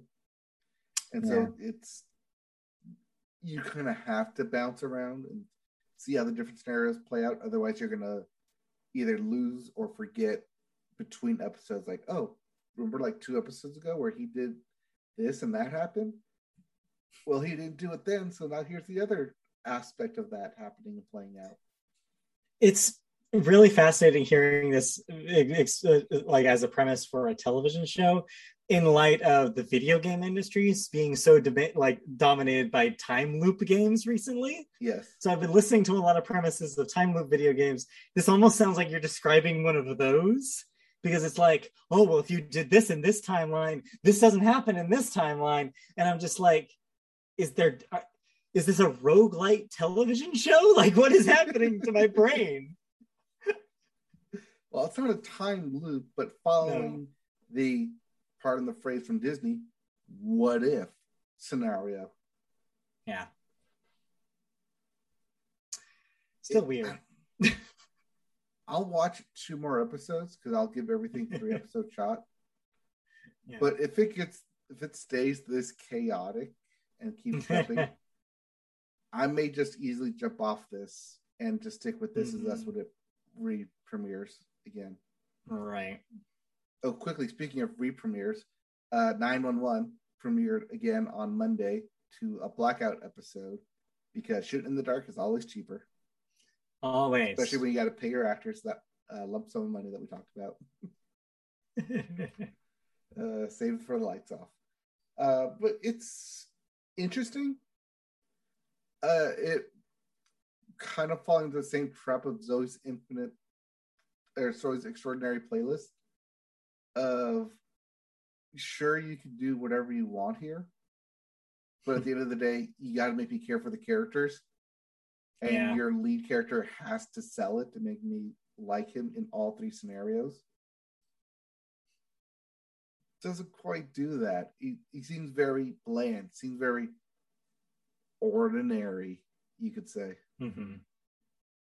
But it does kind of give the like little glimpse of in the what if of, oh, which one's the happier version that turned out for him this 10 years later? Mm-hmm. Like, is he happier in this timeline? Or maybe he's happier in this timeline. Oh, but what if he's happier in this timeline because he has this going on? Oh, but he has this going on, so it makes him happier here. Oh, but it's this and this happier. So it's you're crossing too many, and it's less, oh, which one is like the real timeline, and more how would these scenarios play out 10 years later. Right. Because funny enough, 10 years down the line, the same people you met just happened to all cross paths at the exact same point in time. What a coincidence. That kind of reminds me of like when later Simpsons seasons, they all of a sudden decided, oh yeah, no, it's accepted now that Homer went to high school with Moe and Carl, and all of them are like friends from way back when, even though that was not originally the case. Right. It reminds me of that, where it's like, for writing purposes, if we want to have a flashback, let's have all of our friends when it doesn't make any sense for them to be the same age. Yeah, so, I guess the writers have fun with that stuff. Yeah. Other shows I will be at least watching the first episode of this upcoming season include La Brea, Alter Ego, as I said, The Wonder Years, and then whatever that new CBS comedy, Ghosts, that's what it was. Nice. CBS, I assume it's a comedy called Ghosts. It was, I saw the preview like at the end of the Emmys. I was like, oh, you got me. I'll wait for it. I'll be watching it. All right. Anything else? I didn't watch anything else. Still, like I said, we're still trekking on Ted Lasso. So yeah, I'm kind of just holding pattern until that's done. All right. Yeah, like I said, we'll give full thoughts on Ted Lasso when it arrives. But FYI, this past episode, probably the hilarious one of the season yet. I mean, it was sure definitely the weirdest one of the season. It definitely broke the mold, but yes. They're taking some big swings, and I think that a lot of people are getting lost and maybe are not. Yeah, I feel like are maybe like whenever you have to have the filler episode conversation, it's painful. And I feel like, and okay, to be clear, I put square quotes around filler episode. I don't think they're filler episodes, but there's a portion of the internet who seems to disagree with me. And so, yeah, like as soon as that conversation happens again, then maybe you're treading dangerous ground with your television season. So it'll be really interesting how they wrap everything up. Right. You know, how dare they have an episode without Ted Lasso when the show's called Ted Lasso? Yeah, how dare they? How dare they? All right. Anyways. Let's move on. Next up, cancellations and renewals, of course. All right. What am I no longer watching? Well, you're still watching Virgin River on Netflix as they've upgraded that 2 more seasons, bringing it to a total of 5. Also on Netflix, Hit and Run has been canceled after just 1 season. Guess they hit and ran. They hit and quit it, sounds like. Ooh. Paramount Plus, yeah. Paramount Plus is bringing back the reboot of Rugrats for a 2nd season. I didn't even realize. Yeah, I didn't realize that was coming up soon, but I guess it is. Yeah, I think it's end of September here. It's coming up either September or October. Makes sense.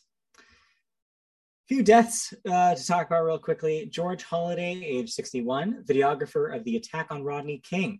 So the person who caught that footage that we all saw. The footage seen around the world and sparked those Rodney King riots and police reform and O.J. Simpson trial. Yes. We also had Anthony Johnson, age 55. Actor, was in House Party, Friday, and Menace to Society. Actor/comedian. Okay. Yep. Then we also had Willie Garson, age 57. Actor, was in Sex and the City and White Collar. Yep. I feel like he was a divide amongst the sexes because my wife knew him from Sex and the City. I knew him from White Collar. Yeah, well, there you go. Yeah, well, still fairly young, all 3 this week. So sad to see him go. He was supposedly filming the Sex and the City sequel. Or whatever it's going to be on HBO Max. The reboot thing that they're doing, yes. Reboot, whatever they're doing. Yeah. Okay. Anyway, that brings us to the second half of the show. It's time to talk about music, and I believe it's your turn. We always start music with the Billboard. We start the Billboard with the Hot 100. And so long, Drake. You can't run it twice. I'm sorry, you can't run it back. Well, he's still here, just less of him. Yes, but when your number 1 is Stay by the Kid Laroi and Justin Bieber, he didn't run it back. No. Which means last week's number 1 drops to number 2.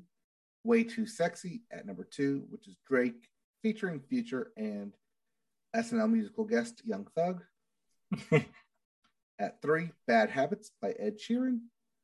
Coming in at number 4, Knife Talk by Drake featuring 21 Savage and Project Pat. And rounding out your top 5, Fancy Like by Walker Hayes. Yeah.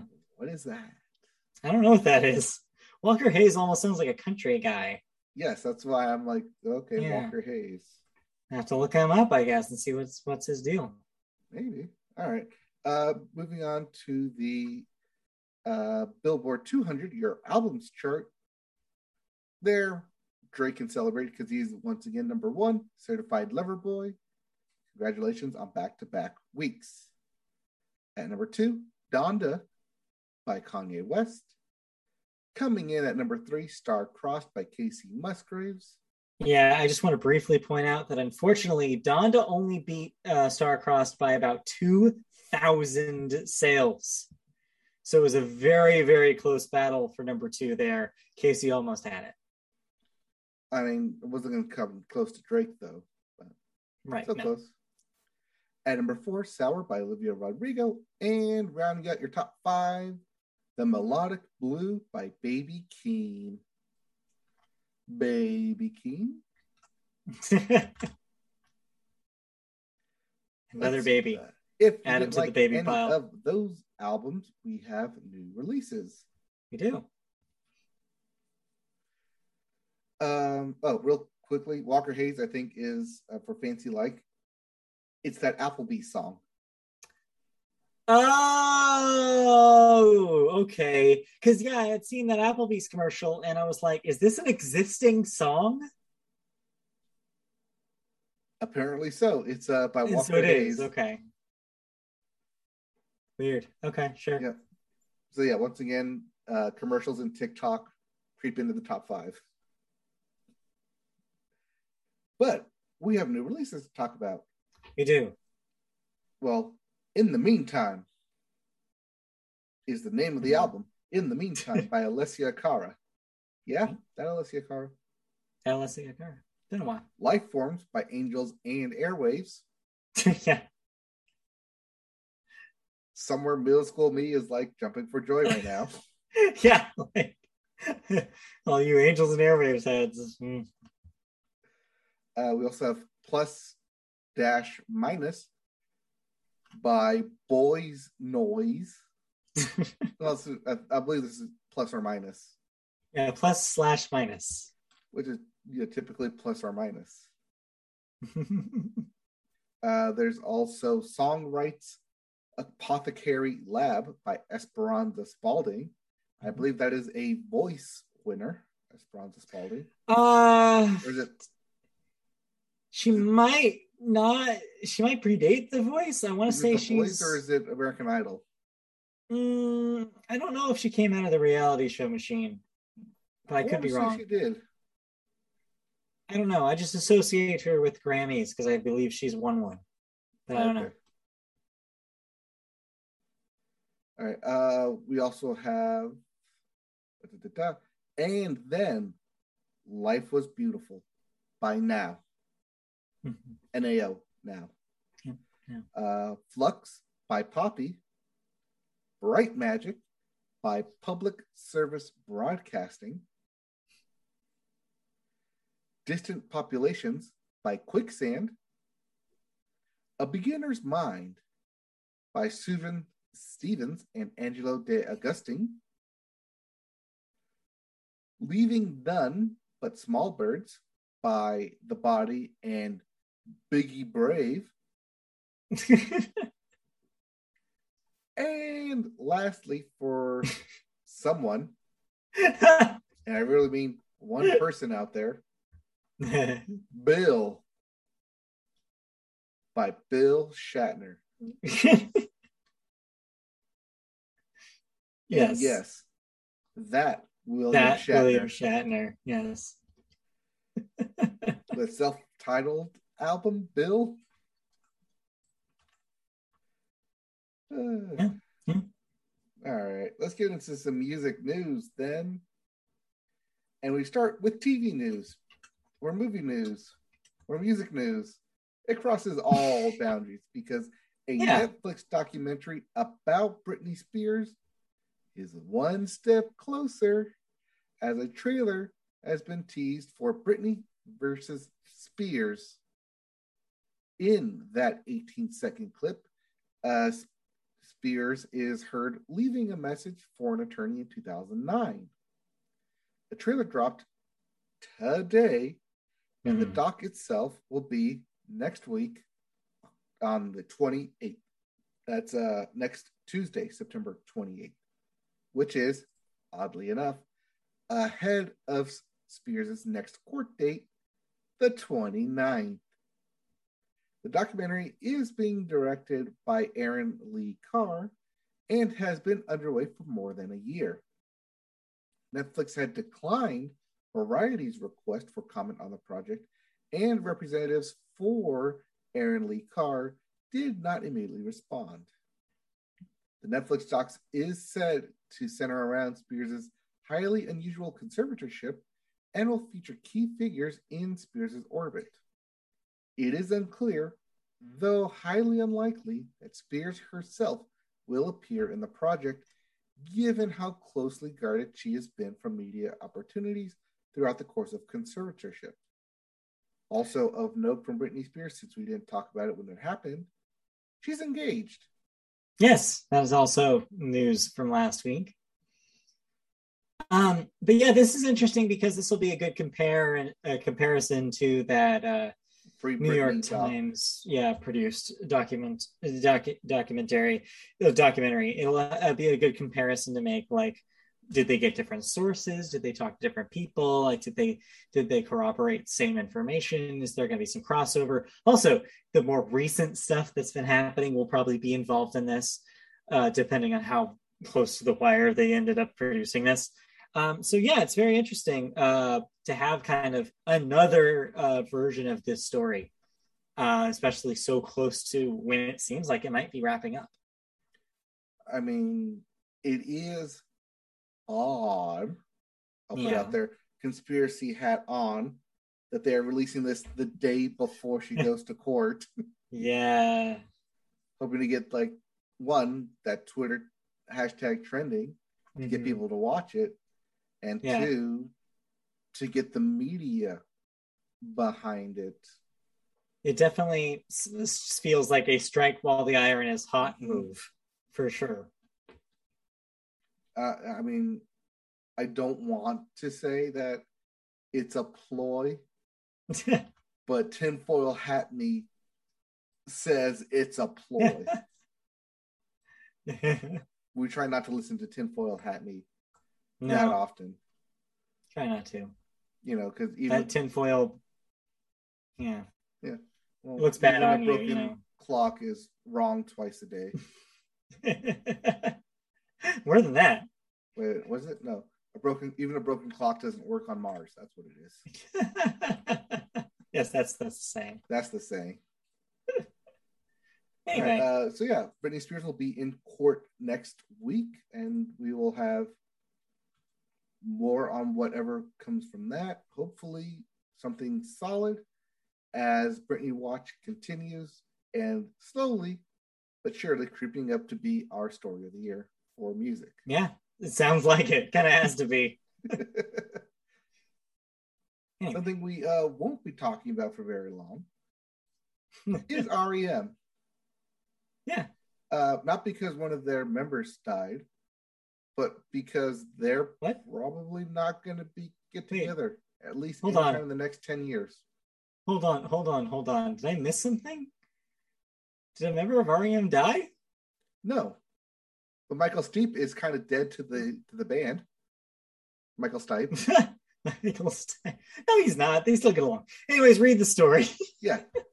Michael Stipe doesn't have encouraging news when it comes to ever seeing the rock band together ever again. In a new interview for New York public radio station WNYC, Stipe was clear about his take on the future, or rather lack thereof.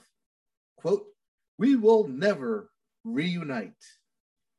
As he said to the radio station, quote, "All of it with Alison Stewart featured Stipe on its September 21st episode, which happened to coincide with the 10th anniversary of REM's breakup on September 21st, 2011. Why not take the route so many bands of yore have chosen, from Kiss to Pavement to Swedish House Mafia?" Stipe told Alison Stewart, quote, "We decided when we split up that would be really tacky and probably money-grabbing, which might be the impetus for a lot of bands to get back together. We don't really need that. And I'm really happy that we have a legacy of 32 years of work that we have from 1980 to 2011. Yeah, I think I included the story because it's kind of unique in the era that we live in right now.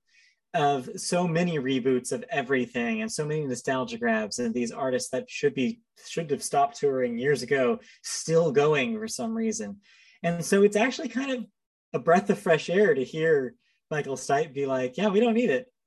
We're not interested in it. We don't need to do that again. We did it. We had a long, fruitful career. There was a time for it, and now we're done. And I think that that's good. I think that artists should be able to say, I'm done, and not be pressured to come back. Right. I mean, you don't need bands from the 90s doing like lawn concerts for people to go see. I mean, yeah, it just would feel stale and unnecessary. I mean, who would it even be for? The band? The fans? The kids? I mean, the there's a version factor? of me that, yeah. No, I mean, to be fair, there is a version of me, and I'm sure a lot of these people are out there. There's a version of me that would be thrilled to be able to see REM because I wasn't able to see them when they were touring. And yeah, I mean, yeah, that would have been pretty cool. But again, I like to live in a world where artists have the choice and don't feel like it's a necessary thing to do everything over again when they're much older than they were back when they were getting into a van and touring. It's different when you get older, and it's, yeah, I don't know, it just does it. I support his decision and the band's decision to just be like, you know what, not for us. No, it's not to say they'll never play together again. I'd say like a Grammy stage or like a tribute concert. Yeah, but probably not, is what it sounds like. Yeah, I mean, he's saying no to touring, not no to like one-offs. Right. Because like there's can always be a benefit concert, like the COVID benefit in like New York and LA. That, hey, maybe if you want to join for a day and see them live, one chance. Mm-hmm. But you're right, it does seem like that if you want to listen to REM, look at their catalog. Mm-hmm. Go buy a record player. And if you haven't, then you should, because they're really good. So there you go. Here's my PSA. Yep. All right. So with that, let's get into some music thoughts, shall we? And yeah. I listened to an album. Did you listen to this album? I also listened to this. I was typed this hoping that you also listened to this. So, of course, the big release of last week was none other than the debut full-length album by Lil Nas X, Montero, named after his birth name, of course, of Montero. And yeah, it's out. It exists. It's real, and it's pretty much what I thought it was going to be. It's poppy. It's a poppy rap album with occasional moments of genre experimentation, but not a whole lot, not enough to drown it out. This is not the big swing like Halsey made. This is not the genre roulette that Olivia Rodrigo's record was either. This is more Lil Nas X being like, no, I'm a rapper, but I'm going to rap out things that a lot of rappers don't rap about. I'm going to rap about specifically his sexuality, what it means to be gay in hip hop. He's going to rap about like personal stories about his upbringing, about his reaction to his fame, about the feelings he gets as a performer, about whether he thinks he's doing a great job or whether he has doubts about his career sometimes. And it all comes across as really genuine. It all comes across as really as really solid. I think it's a really solid debut. Do I love it? Yeah, maybe not, but it's maybe not for me. But I came out of it being like, this is a really strong statement for an artist to put out as their first full length. And I think it does a good job of stating, I'm not a one-hit wonder. I've proven this over and over again at this point. I'm an interesting artist that's trying different things. And it works on that level. And I think that it's a really solid record. Yeah, it's got funky beats. A lot of funky beats. It's well produced. Yeah. Yes. That's one thing I can definitely say for this. Outside of the lead song on this, both Industry Baby and That's What I Want are ear jams. I loved listening to them. I immediately hit repeat on both of them because they were that good. The rest of the album, mileage may vary, but it is Lil Nas X, as you said, establishing itself as a rapper in the rapping game. Yeah, I mean, it just proves that he has staying power. If anything, this proves that we're going to see a lot of him, as opposed to just the occasional single. It's like, no, he's going to make this a career. He's going to be successful, and that's cool. In fact, the Grammys moment that he had, not Grammys, sorry, the VMAs moment he had a couple weeks ago, I think is going to be kind of a symbol of where he's at in his career right now, which is like he's out there in front of everybody being like, I'm different than everybody else in this field. I'm going to stand out. I'm going to do things and rap about things that nobody else is doing. He's carved out his own niche. He's carved out his place in the industry in a really unique way that we haven't seen in a very long time. And so it's cool. It's cool to be in this moment, to have an artist like this in this moment. But like I said, is this going to be Grammy nominated? Maybe. But is it going to win? Maybe not. Is it a top 5 record of the year? No, I don't think it is. But I think for a lot of people that have been waiting for an artist like Lil Nas X to make a statement like this is going to be treasured by these people. And they're going to hold on to this and be like, this is the artist I've been waiting for to represent me, who I am, my identity, my relationship with the world. And on that level, I think it is seminal in that moment, like for that reason. I think, yeah, he's going to be looked at as a voice of a generation, I think, in the same way that we talked about Billie Eilish, that we're talking about Olivia Rodrigo. I think those are the 3 right now in this kind of, in that age bracket to watch, because I think that, yeah, they're going to be the next step in the journey that pop music takes in the next 10 years. Let's put them on the Grammy mountain, because in Highlander them. There can only be one. Well, no, more than they one. Can all room up there. They can all coexist. Their Their own unique category, right? Yeah. Except there's only one Grammy each year, so. Oh. Yeah. Anyway. All right. Did you listen to anything else? No, I just listened to Starcrossed a couple more times. Oh, I tried out the new update. The new iOS 15 update includes an upgrade to the spatial audio Dolby Atmos stuff. It's now head tracking, which means certain Dolby Atmos recordings will be altered by, if you move your head left and right, you'll be able to like reorient the sound. In theory, sounds pretty cool, right? In practice, a little less so. What I encountered giving this a try today while I was working is, so I have a job that involves me looking at different monitors. And so sometimes I have to kind of go like this for a little bit and go like this for a little bit. And I'm constantly looking back and forth between monitors as I work. In theory, the idea of the spatial audio is that the band is in front of you. So when you start listening to the song, it is placed in front of you. And if you move left, you hear it from your right ear. If you move right, you hear it from your left ear. That's the theory. The only problem is that it's designed to refocus every once in a while, depending on where you've been staring the longest. So if I, for example, need to stare at this monitor for a while, what will happen is it'll recenter. So then if I find myself staring at this monitor, my actual center again, it'll sound like I'm actually listening over here because the band's still over here. So the metaphor I thought of is like listening to Casey. It's as if Casey saw me looking over here and decided to walk over here physically for a while, only to see me move back and be like, and then have to move back over here after a while. So yes, not exactly the use case they probably imagined for it. They probably assumed that somebody would just be centered the whole time and not be recentering constantly. So maybe it's not a great example of it. But just to point out, though, if you are going to try this out at home with your AirPods, just know that maybe it does recenter it. Just know that going in. Otherwise, it's kind of a neat idea. It's a neat idea because you never necessarily know which instruments have been recorded where.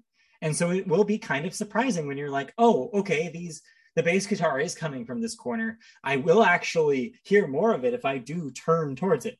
which is a neat thing. It's a very neat use of the technology. Is it necessary? No. Does it sound better than, like a lossless file does? No. But it's cool. It's a cool experiment. It's cool that the technology exists.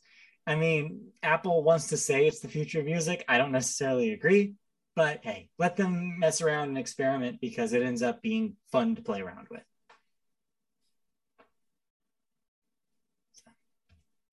So we'll hear more when you get your head on straight. I suppose so. But yeah, that's all. Kind of just waiting for see what comes out next week. In the meantime, let's mosey on over to video games as we head into wrapping up the podcast. And we start video games with new releases. And if you didn't play it the first time around, that's okay. You can play the definitive edition. Or rather, Director Stranding Death Cut. Death Stranding Director's Cut for the PS5. No, the Director Stranding Death Cut is the original version of Justice League. Anyways, we also have Dragon Ball Z: Kakarot for the Switch. This has already been out for other systems. Right. Finally making its way to the Switch. Lost Judgment for the PS4, PS5, Xbox One, Xbox Series X. The last the game in this Judgment series? Question maybe? Mark? Yeah. Diablo 2: Resurrected for the PS4, PS5, Xbox One, Xbox Series X, Switch, PC. If you got it, you can play it. It's Diablo 2. Yeah. Resurrected. Remastered, essentially, is what that means. Yeah. Diablo Resurrection. Diablo 2. Get it. I never played Diablo 2. So I was actually, when they announced this, I was like, maybe this is when I try Diablo 2. I hear it's good. I remember Diablo 3 being like the big seller for PS3. Mm-hmm. PS3 or PS4? That was a PS3 game, I think. PS3? It was on the cusp of the new generation. I think it was on both. Right. Oh, it was like, you could play the new one on the new system. Because I remember Diablo. Because I remember when PS4s were still hard to get your hands on, when they were just demo units prior to launch. That was the one year that a friend and I went to the GameStop Expo in Las Vegas, and they had kiosks running Diablo 3 on PS3s next to the PS4 kiosks. So, there's also Sable for the Xbox One, Xbox Series X, and PC. Sable is that game that has the score and soundtrack by Japanese Breakfast. Delicious. That's that game. Yep. There's also Agatha Christie, Hercule Poirot, the first cases for the PS4, Xbox One, Switch, and PC. Sorry, new generation. Not quite there yet. No mysteries for you. There's also Ghost Runner for the PS5 and Xbox Series X. Lemnis Gate for the PS4, PS5, Xbox One, Xbox Series X, and PC. New World for the PC. And lastly, Outer Wilds, Echoes of the Eye for the PS4, Xbox One, and PC. So that is an expansion. Right, to the Outer Wilds. All right. Moving into our first video game story. And we go back to the Twitch well, because after months of strong words, the National Music Publishers Association and the live streaming platform Twitch have announced an agreement to work together in order to build productive partnerships between the service and music publishers. While the arrangement falls short of a licensing deal, it is at least a step forward towards a more productive relationship between the two entities. The deal follows months of of aminosity of aminosity towards Animosity. yes, animosity Animal ferocity. towards the Amazon-owned streaming platform from the NMPA, along with other industry trade groups, including the RIAA and the Recording Academy, over what they deemed its failure to secure proper sync and mechanical licenses for its soundtrack tool, as well as, quote, allowing and enabling its streamers to use our respective members' music without authorization in violation of Twitch's music guidelines, among other claims. The announcement states, quote, the deal paves the way for the economics of a new gaming models to increase visibility and revenue for songwriters, adding that Twitch will provide new opportunities to music publishers who will be offered an opt-in deal, allowing for future collaborations to bring new facets to both the gaming experience and songwriter exposure. It also says that Twitch has created a new process that participating music rights holders can opt into to report certain uses of their music, to address when creators inadvertently or incidentally use their music in their streams. Once again, that's an opt-in policy, but it's a half step in the right direction. So yeah, this is a very long-winded story when basically the bottom line is that at least the Publishers Association is playing ball and is interested in working with Twitch on a solution. Because what it seemed like for a long time is that they were just going to be like, Twitch, do something about this. Take care of this. Stop them from using our music. And Twitch was kind of left being like, guys, we literally cannot stop people from doing this. You guys have to help us out. And so, yeah, so at least coming in and like making some sort of changes and introducing some new like rules will help. But ultimately, what matters is to the creators on Twitch who are left kind of in the air right now about like whether or not they can use music yet. The answer right now is still no, unfortunately. Although there is like a little lighter side to this. A fun viral clip that's been going around the last week has been in the new Life is Strange game, True Colors. There is a mode that you can turn on to replace licensed music with non-licensed music for if you're on Twitch. Just Google it. There's a clip that's been going around that's very funny.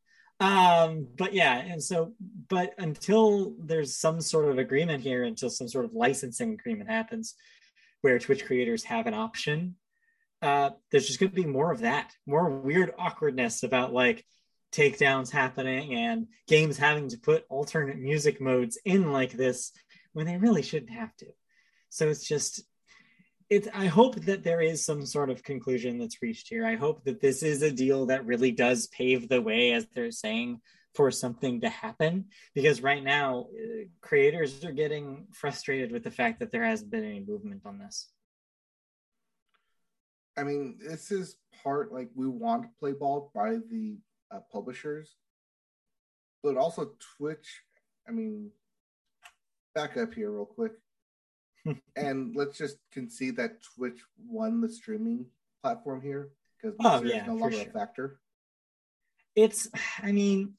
I feel like there's still probably creators who rely on YouTube, but Twitch is just so massive that it's hard. Yeah, it's pretty much the de facto place. Right. So this is kind of like I feel it's more the recording publishers saying that we give in. You're owning this space. We're willing to play nice now, more than it is Amazon and Twitch being welcome back to my table. Yeah, for sure. They have the upper hand. Like I said, Twitch in this situation is more like, I don't know, you kind of just slapped us and then said, like, fix it and didn't tell us what to do. Yeah, I mean, we're going to get eventually to where it's going to be okay. Hopefully. I hope that there's some sort of solution. It's not towards Amazon, but until then, what's the Yeah. alternative? Google? Yeah, I don't know, but it's just a weird kind of no man's land right now. And so hopefully they'll come to the table and figure something out. Hopefully. All right, let's get into our second story. And we talked about it last week. We hinted about it. It came, and we're here to talk about it. PlayStation finally had its showcase. And boys, Yes. it wanted to talk about. Yeah, they went through some heavy hitters. Pretty much everything that they needed to talk about, they brought up, and with a few surprises as well. Yeah. So we made some speculations last week about what we may see, and some of it actually came to pass. Maybe. Some of it did. What I'll say didn't happen is Square stuff was not here, so Yep. no mention of Final Fantasy 16, and no mention about whatever the next in the near creators project list. But other than that, though, right, a lot of the other stuff we talked either. about. Well, I mean, there was some Marvel stuff. Well, yeah, okay, but not from Square Enix Marvel, though. Not the one we thought. Right? Yes. All right, so we'll start in order of how this trailer went, and we started with Knights of the Old Republic remake. Yes, that's right. The beloved KOTOR game, is coming to the PS5. So it seems like this may be a temporary exclusive. I guess people later found out that there is a plan for a multi-platform release, but it may be a release window exclusivity thing happening here. But yeah, people who loved that game back at the Xbox, yes, original Xbox era, it's cool that it's coming back, and it will hopefully introduce us to another generation, aka me, who never played either the first or the second game because I didn't have an Xbox. Yes, you can finally play the story that everyone says is the greatest Star Wars story ever. I've heard good things. That right there is the good thing. We also have Project Eve trailer. Yeah, that was that weird, like Bayonetta looking third-person action game. I passed on that and went straight into Tiny Tina's Wonderlands. Yes, as soon as that popped up, I was like, yes, give me the guns, give me Tiny Tina, give me this Borderlands-esque shooter, wild and craziness. I'm still on the fence about this one. As much as I'd love to get on board with another Borderlands, I feel like I was burned by 3, and now I'm a little hesitant about going back into that universe. Yeah, I may punish myself by ordering it, but You'll have to, I like it. You'll have, you know what? You'll have 6 free months of GameFly to use it on. GameFly, it's a safe way to not spend $60 on it. I know, $70. Oh, well, whatever. PS5. We also have Forspoken for the trailer. For Forspoken. This game looks really cool. Speaking of Square Enix, this was their entry into the show, and it was something that I guess had been previously announced, but it hasn't really been shown off. It was the first time I was seeing it, and it looks really neat. This is the one where it's like kind of like pulling in a person from the real world into a fantasy world. And she kind of has to learn like how to fight and use spells and stuff as part of this, and kind of deal with her own kind of emotional turmoil that she left in the real world. It seems like a really neat concept. I mean, not that the isekai like person visiting fantasy world thing is new, it's not, but in a video game we haven't seen it in a long time, so like I think it's a really exciting idea, and the trailer looks cool. We also had Rainbow Six Extraction trailer. No, the trailer that's coming out soon. That's the zombie Rainbow Six game. Yep, zombies Rainbow Six. There's also Alan Wake remastered. Yep. You don't have it here, but also the Uncharted 4 remastered. That's later. I do have it. No, that's right. Oh, there it is at the bottom. Okay, whatever. Speaking of remasters, GTA 5 remastered, remake, not GTA 6. Delayed-ish. but a new trailer was revealed.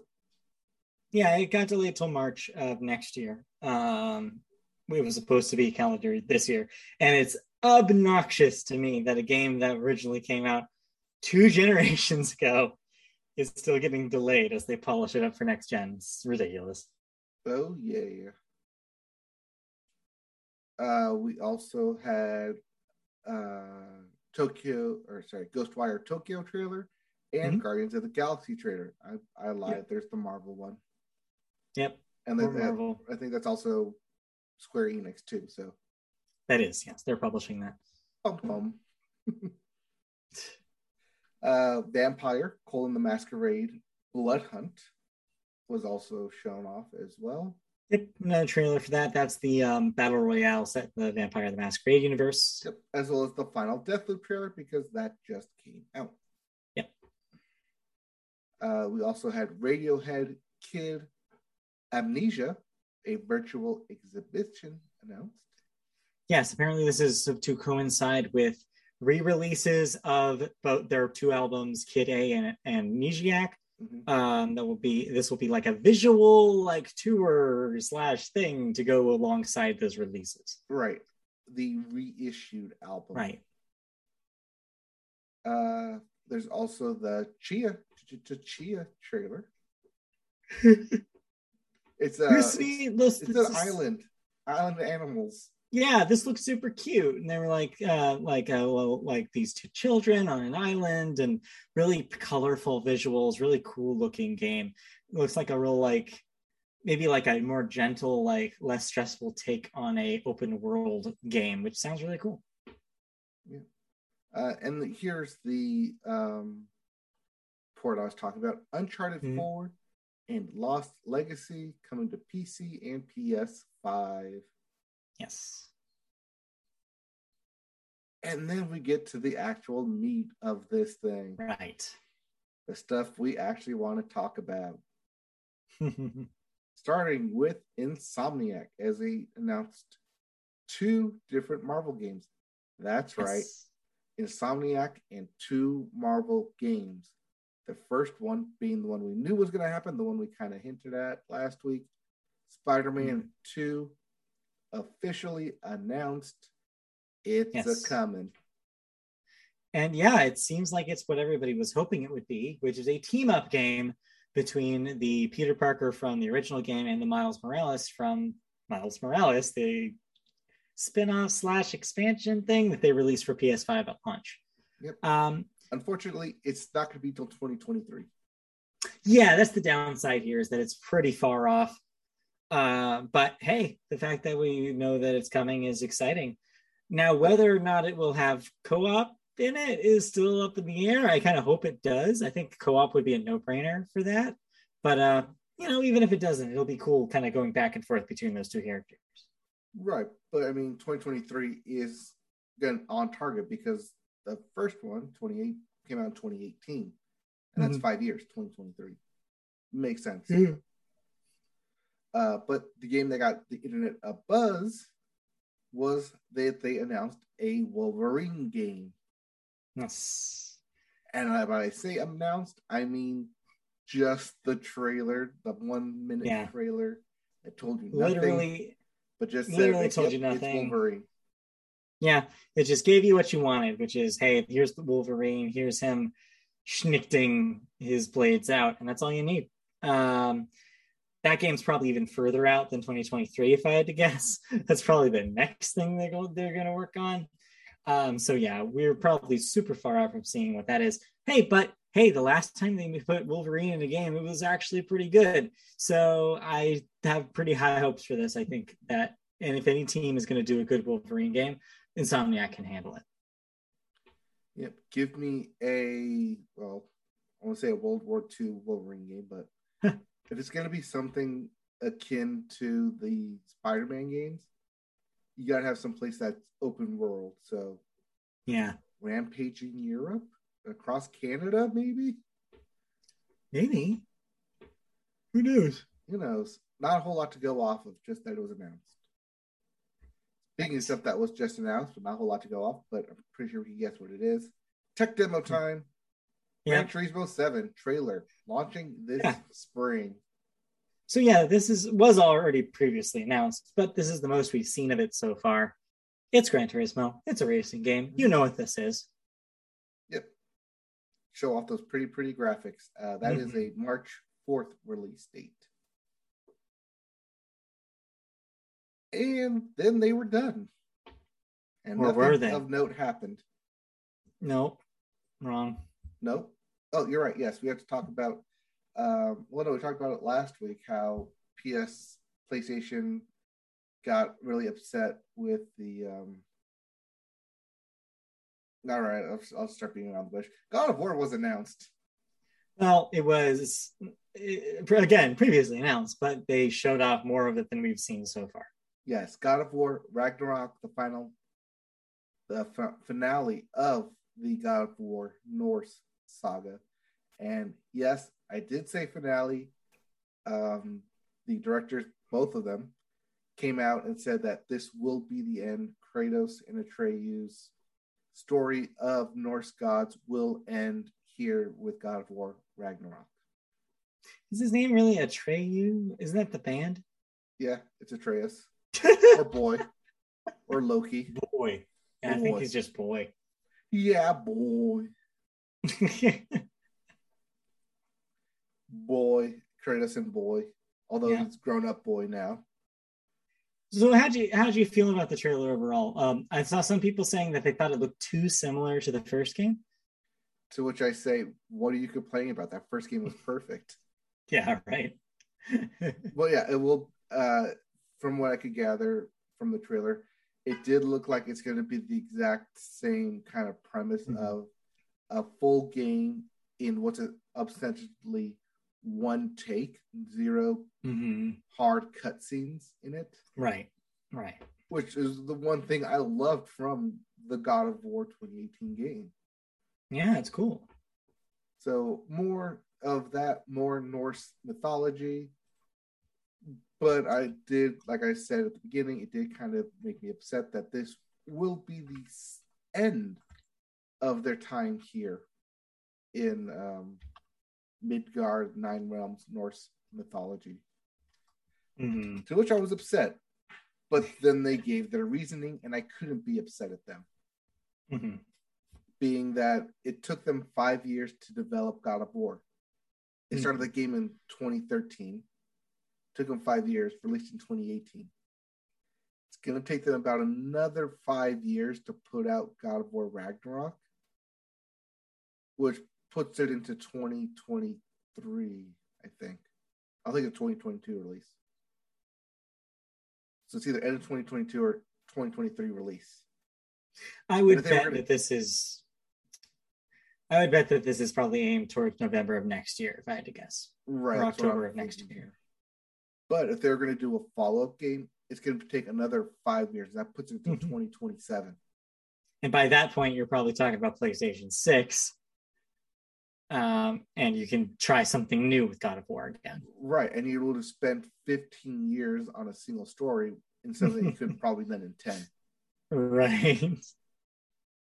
And in 15 years, you don't know where yourself is going to be by that time.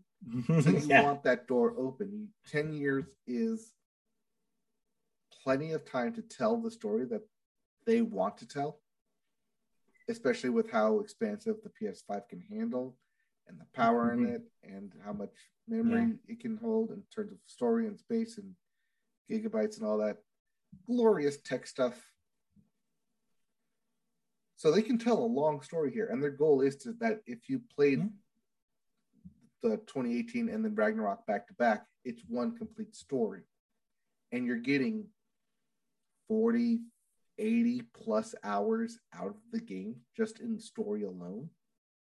You can tell a lot within that story time. Yeah. So even though it is the end, I will be sad when it is the end. I'll be happy for the journey I'm on. Can I just call it now my game of the year for whatever year it comes out? 2022. Maybe don't count your eggs before they hatch here. But yeah, overall, I think it was a solid show. They showed everything they needed to show. They assuaged, I think, a lot of people's fears about God of War and GT was like, and I think they surprised a lot of people with Wolverine. So they did a good job, I think. I think people came out of that thing being confident about the future of PlayStation. Now, did they come out of it confident about the future of PlayStation for the year 2021? Nope. Absolutely not. Instead, it was all very future. It was all very like this is the plan for the next couple of years. And you know what? That might just because that's what they have right now. I mean, COVID sent a lot of projects back further than they should have been. And so I think 2021, we're just going to have to write off as another kind of lost year in game development. And 2022 is looking like it might be similar. So we'll see. And like you said, or like we said here, Naughty Dog was not at this showcase. So who knows what they got cooking up. Yeah, they have a remaster. That could be 2023, 2024 release. Yeah, they've been coasting on remasters. From, like, any remaster that they're doing. Mm-hmm. So yeah, who knows what they've got. But we probably won't know until next year. All right, let's tear into the end here, as we've got a couple thoughts here. Yeah, just quick. I say a couple, but one real quick. Pokemon Unite, officially on mobile as of today. Download it. You can play across your Nintendo account to your phone, and it makes the gaming a lot. I don't say it feels quicker, but it definitely feels like it was built for mobile, as I mentioned with the original Pokemon Unite. When it came out, that it definitely felt like it was built for mobile. This is just me more or less confirming that it's definitely mobile-esque. Oh, yeah. Well, because they know it, they know for an international audience, they're expecting that game to be mobile. The Switch is more just icing on the cake because they could have done it, and they have the Nintendo connection. But yeah, no, this was built to be a mobile game. Yeah, I'm kind of glad that I played the League of Legends Wild Rift, because it definitely prepared me to play Pokemon Unite on my phone. Yeah. But the game I talked about last week said that we played, that you played, that we're going to play and talk about. Madden 22 is here. Yeah. I really wish I had more time to talk about it, because we are desperately running out of time here. Yeah, I know. Well, I guess the easy way is probably I'll just ask you some questions about it. How do you think it plays in comparison to recent Maddens? Did they fix anything that they need to be fixed? So if you remember, back when the Super Bowl happened this year, I was able to play Madden 21 for like that week of the Super Bowl. So I was able to compare it directly to last year. And I can say it's a hell of an improvement. Good. Especially in story mode. I am currently streaming someone awesome as quarterback. Unfortunately, it kind of pushes you to be that number one overall pick. So you're going to end up on the Jacksonville Jaguars with, lackluster results. So suck it. But funny thing is that because it knows you're going to be on the Jaguars, when you go to like the news of the Jaguars, the first thing it says is Trevor Lawrence dropped by the team. So you're not competing with him. That's funny. It's a funny meta joke. But talking mainly about Face the Franchise, because that's what I played. Last year, you had one option. So you had two options. You could be the quarterback, or you could be the quarterback. That was it. You couldn't be a receiver. You could only be the quarterback in Face the Franchise. Yeah. That is changed, and I am so goddamn happy about it. Right. I saw you could be a running back, and I was like, ooh, that sounds like my speed. That's what I would want to do. Yeah, you can play quarterback, running back, receiver, or linebacker. Yeah. They're bringing back the defense, and I love it. One of the best parts about the old Madden game, Superstar Mode, which was before Face the Franchise, was that you could play as any player on the field as a superstar, and that was great. It was awesome. You could be tackle, defensive tackle, safety, quarterback, guard if you wanted to, center. It was fantastic. I mean, you're still limited to skill players here, essentially, but at least you're not forced to be a quarterback, and that's awesome. Yeah. That being said, someone awesome is a quarterback. Well, because he's someone awesome, he has to be the star of the team. I mean, Yeah, but I'm eventually, like, once I'm done with this season, I know I'm gonna go right back into it and make yeah. me a running back, make me an awesome running back, Yeah. and change my stats up a bit. Someone awesome has to be awesome at everything. Well, yeah, that's why his number's 99. It's all 99s. Yeah, well, because I couldn't be 69 for some reason, so 99. I wonder why they would prevent you from being that number. Makes you think. Well, because one of the tackles on the team was already that number. Okay. Yeah, Makes sense. but yeah, well, probably like the new rule in the NFL is that you can be any number you want. There's no restriction on it. So yeah, 99 at quarterback. Nice. Sure. Outside from that, every other mode kind of plays the same though. That's the one thing they touched up. It's also the one thing I was gunning for and hope they touched up. Wish they did. But everything else, like Madden Ultimate Team and franchise mode and everything else, it's the copy paste with updated rosters. That's the vibe I got from playing last week, which is like, this just seems like last year's game with some tweaks here and there. Like I said, did you notice what I was talking about with the visual presentations? Like they toned it down a little bit from last year. Yep, it's still square, it's still blocky, but it's still really bright and colorful. Mm-hmm. So do you have any other questions?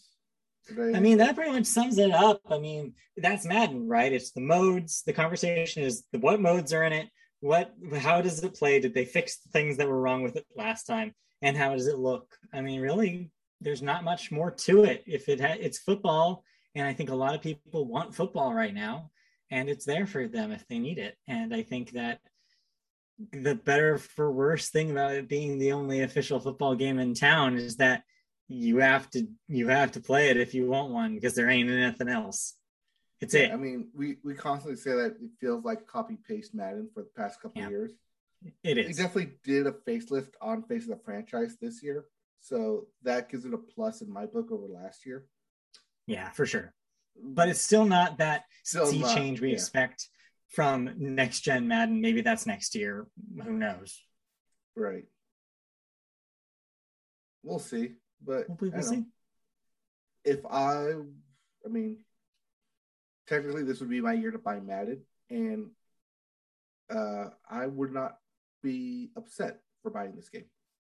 I still think, my 2 cents is, I still think wait till next year, because by then hopefully we'll be full next gen refresh. Right, which by every 2 years, by the time we get to the following year, they will have perfected it.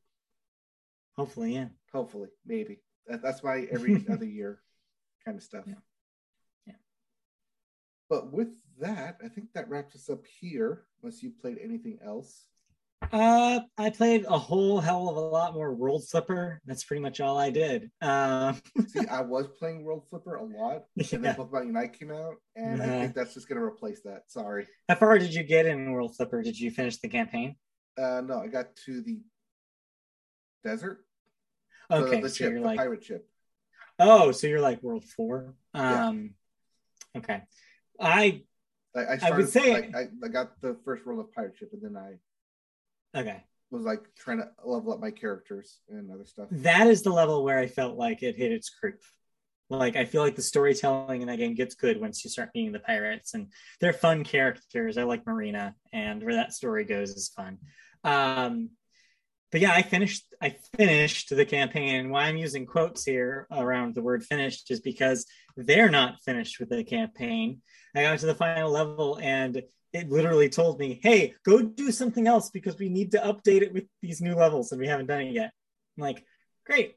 So I got kind of kicked to do other events and stuff for a while. But the good thing is that they let you redo those earlier levels in the campaign in harder EX mode. And so I'm going through right now and doing everything again in EX mode. Yeah, I was going back and doing the EX mode when I realized that, wait, I should probably just like pay attention to the story first instead of doing that. Don't do it right away because it's much harder. Wait until I did the first 2 and it was fine. And then I got to the third, I was like, oh, you died. Haha. I was like, damn it. Yeah, no. I basically I didn't have a problem with anything in World Flipper until I got to like World 5, I think. Then I started actually dying. In EX, I'm dying all the time to like the final bosses. Is really they make it really hard and make you need to grind the mana board to actually like do well. Right, or like actually play and not auto it. Yeah. So I'm kind of experimenting with all the modes that it has right now. It just introduced just last week a new Necropolis like mode that lets you that's kind of like a challenge, like boss rush mode, which has been interesting. It's been a challenge though. It's definitely way harder than I expected it to be. And yeah, I've done a lot more rolls. I've got a lot more 5 stars. I'm having fun with it still. I feel like I'm getting close to maybe burning out on it just because of how hard it's getting. I'm getting to basically end game territory where it's telling me like, okay, you're at the point where you just got to grind. And I'm kind of like, yeah, but I liked when this was a fun story-based game. And now I'm just like, all right, it's becoming more work than it is a story. But that's what happened with Kingdom Hearts Union Cross for me. That seems like what happens to most in that story. Gacha games. This is the fate of every gacha game, is that when you run out of story, you have to grind. And it kind of forces you into it. But next week, hopefully I'll talk about some new stuff. I have installed Psychonauts 2 on this computer. I just need to play it. Unfortunately, It's too late tonight. I will not be able to start it tonight, but it is installed as of this morning and ready to start up as soon as I'm ready for it. And then Gamefly is sending me a copy of Deathloop, and I should be able to play it before this podcast next week.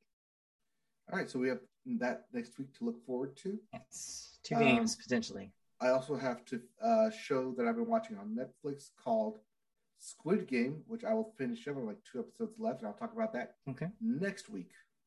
And then, more news, more stuff to talk about. You know all our socials. We can cut this. Yeah, you know the business. So if you want to catch us next week with another episode, you can go to youtube.com and search Media Boat Podcast. Find our channel there. Like, subscribe, comment, whatever you need to do. Click the bell for notifications. The whole 9 yards. You can also listen to us in audio form on podcast services such as Apple Podcasts, Google Play, Amazon, iHeartRadio, Spotify, anywhere you listen to music or podcast, more accurately. You can find us there by searching Media Boat Podcast. You can find us occasionally playing video games on on twitch.tv/MediaBoat. You can find us on social media platforms. On Twitter, we're at MediaBoatCast. On Facebook, search MediaBoat Podcast to find our page. And if you want to email us questions, comments, anything that you'd like us to know about the show, you can do so at MediaBoatPodcast@gmail.com. And that'll be it for this week. Thank you for listening/watching. Have a good week, and we'll be back next week for even more. Yep, we'll have more thoughts next week, more new TV that we will get to, and a lot more news as we come to the end of September next week. Sounds like plan. Fast approaching. Also, next week, episode 299. Yes. We're approaching 300. 300. We're getting there. All right. We'll be back next week. Okay, bye. All right. Bye.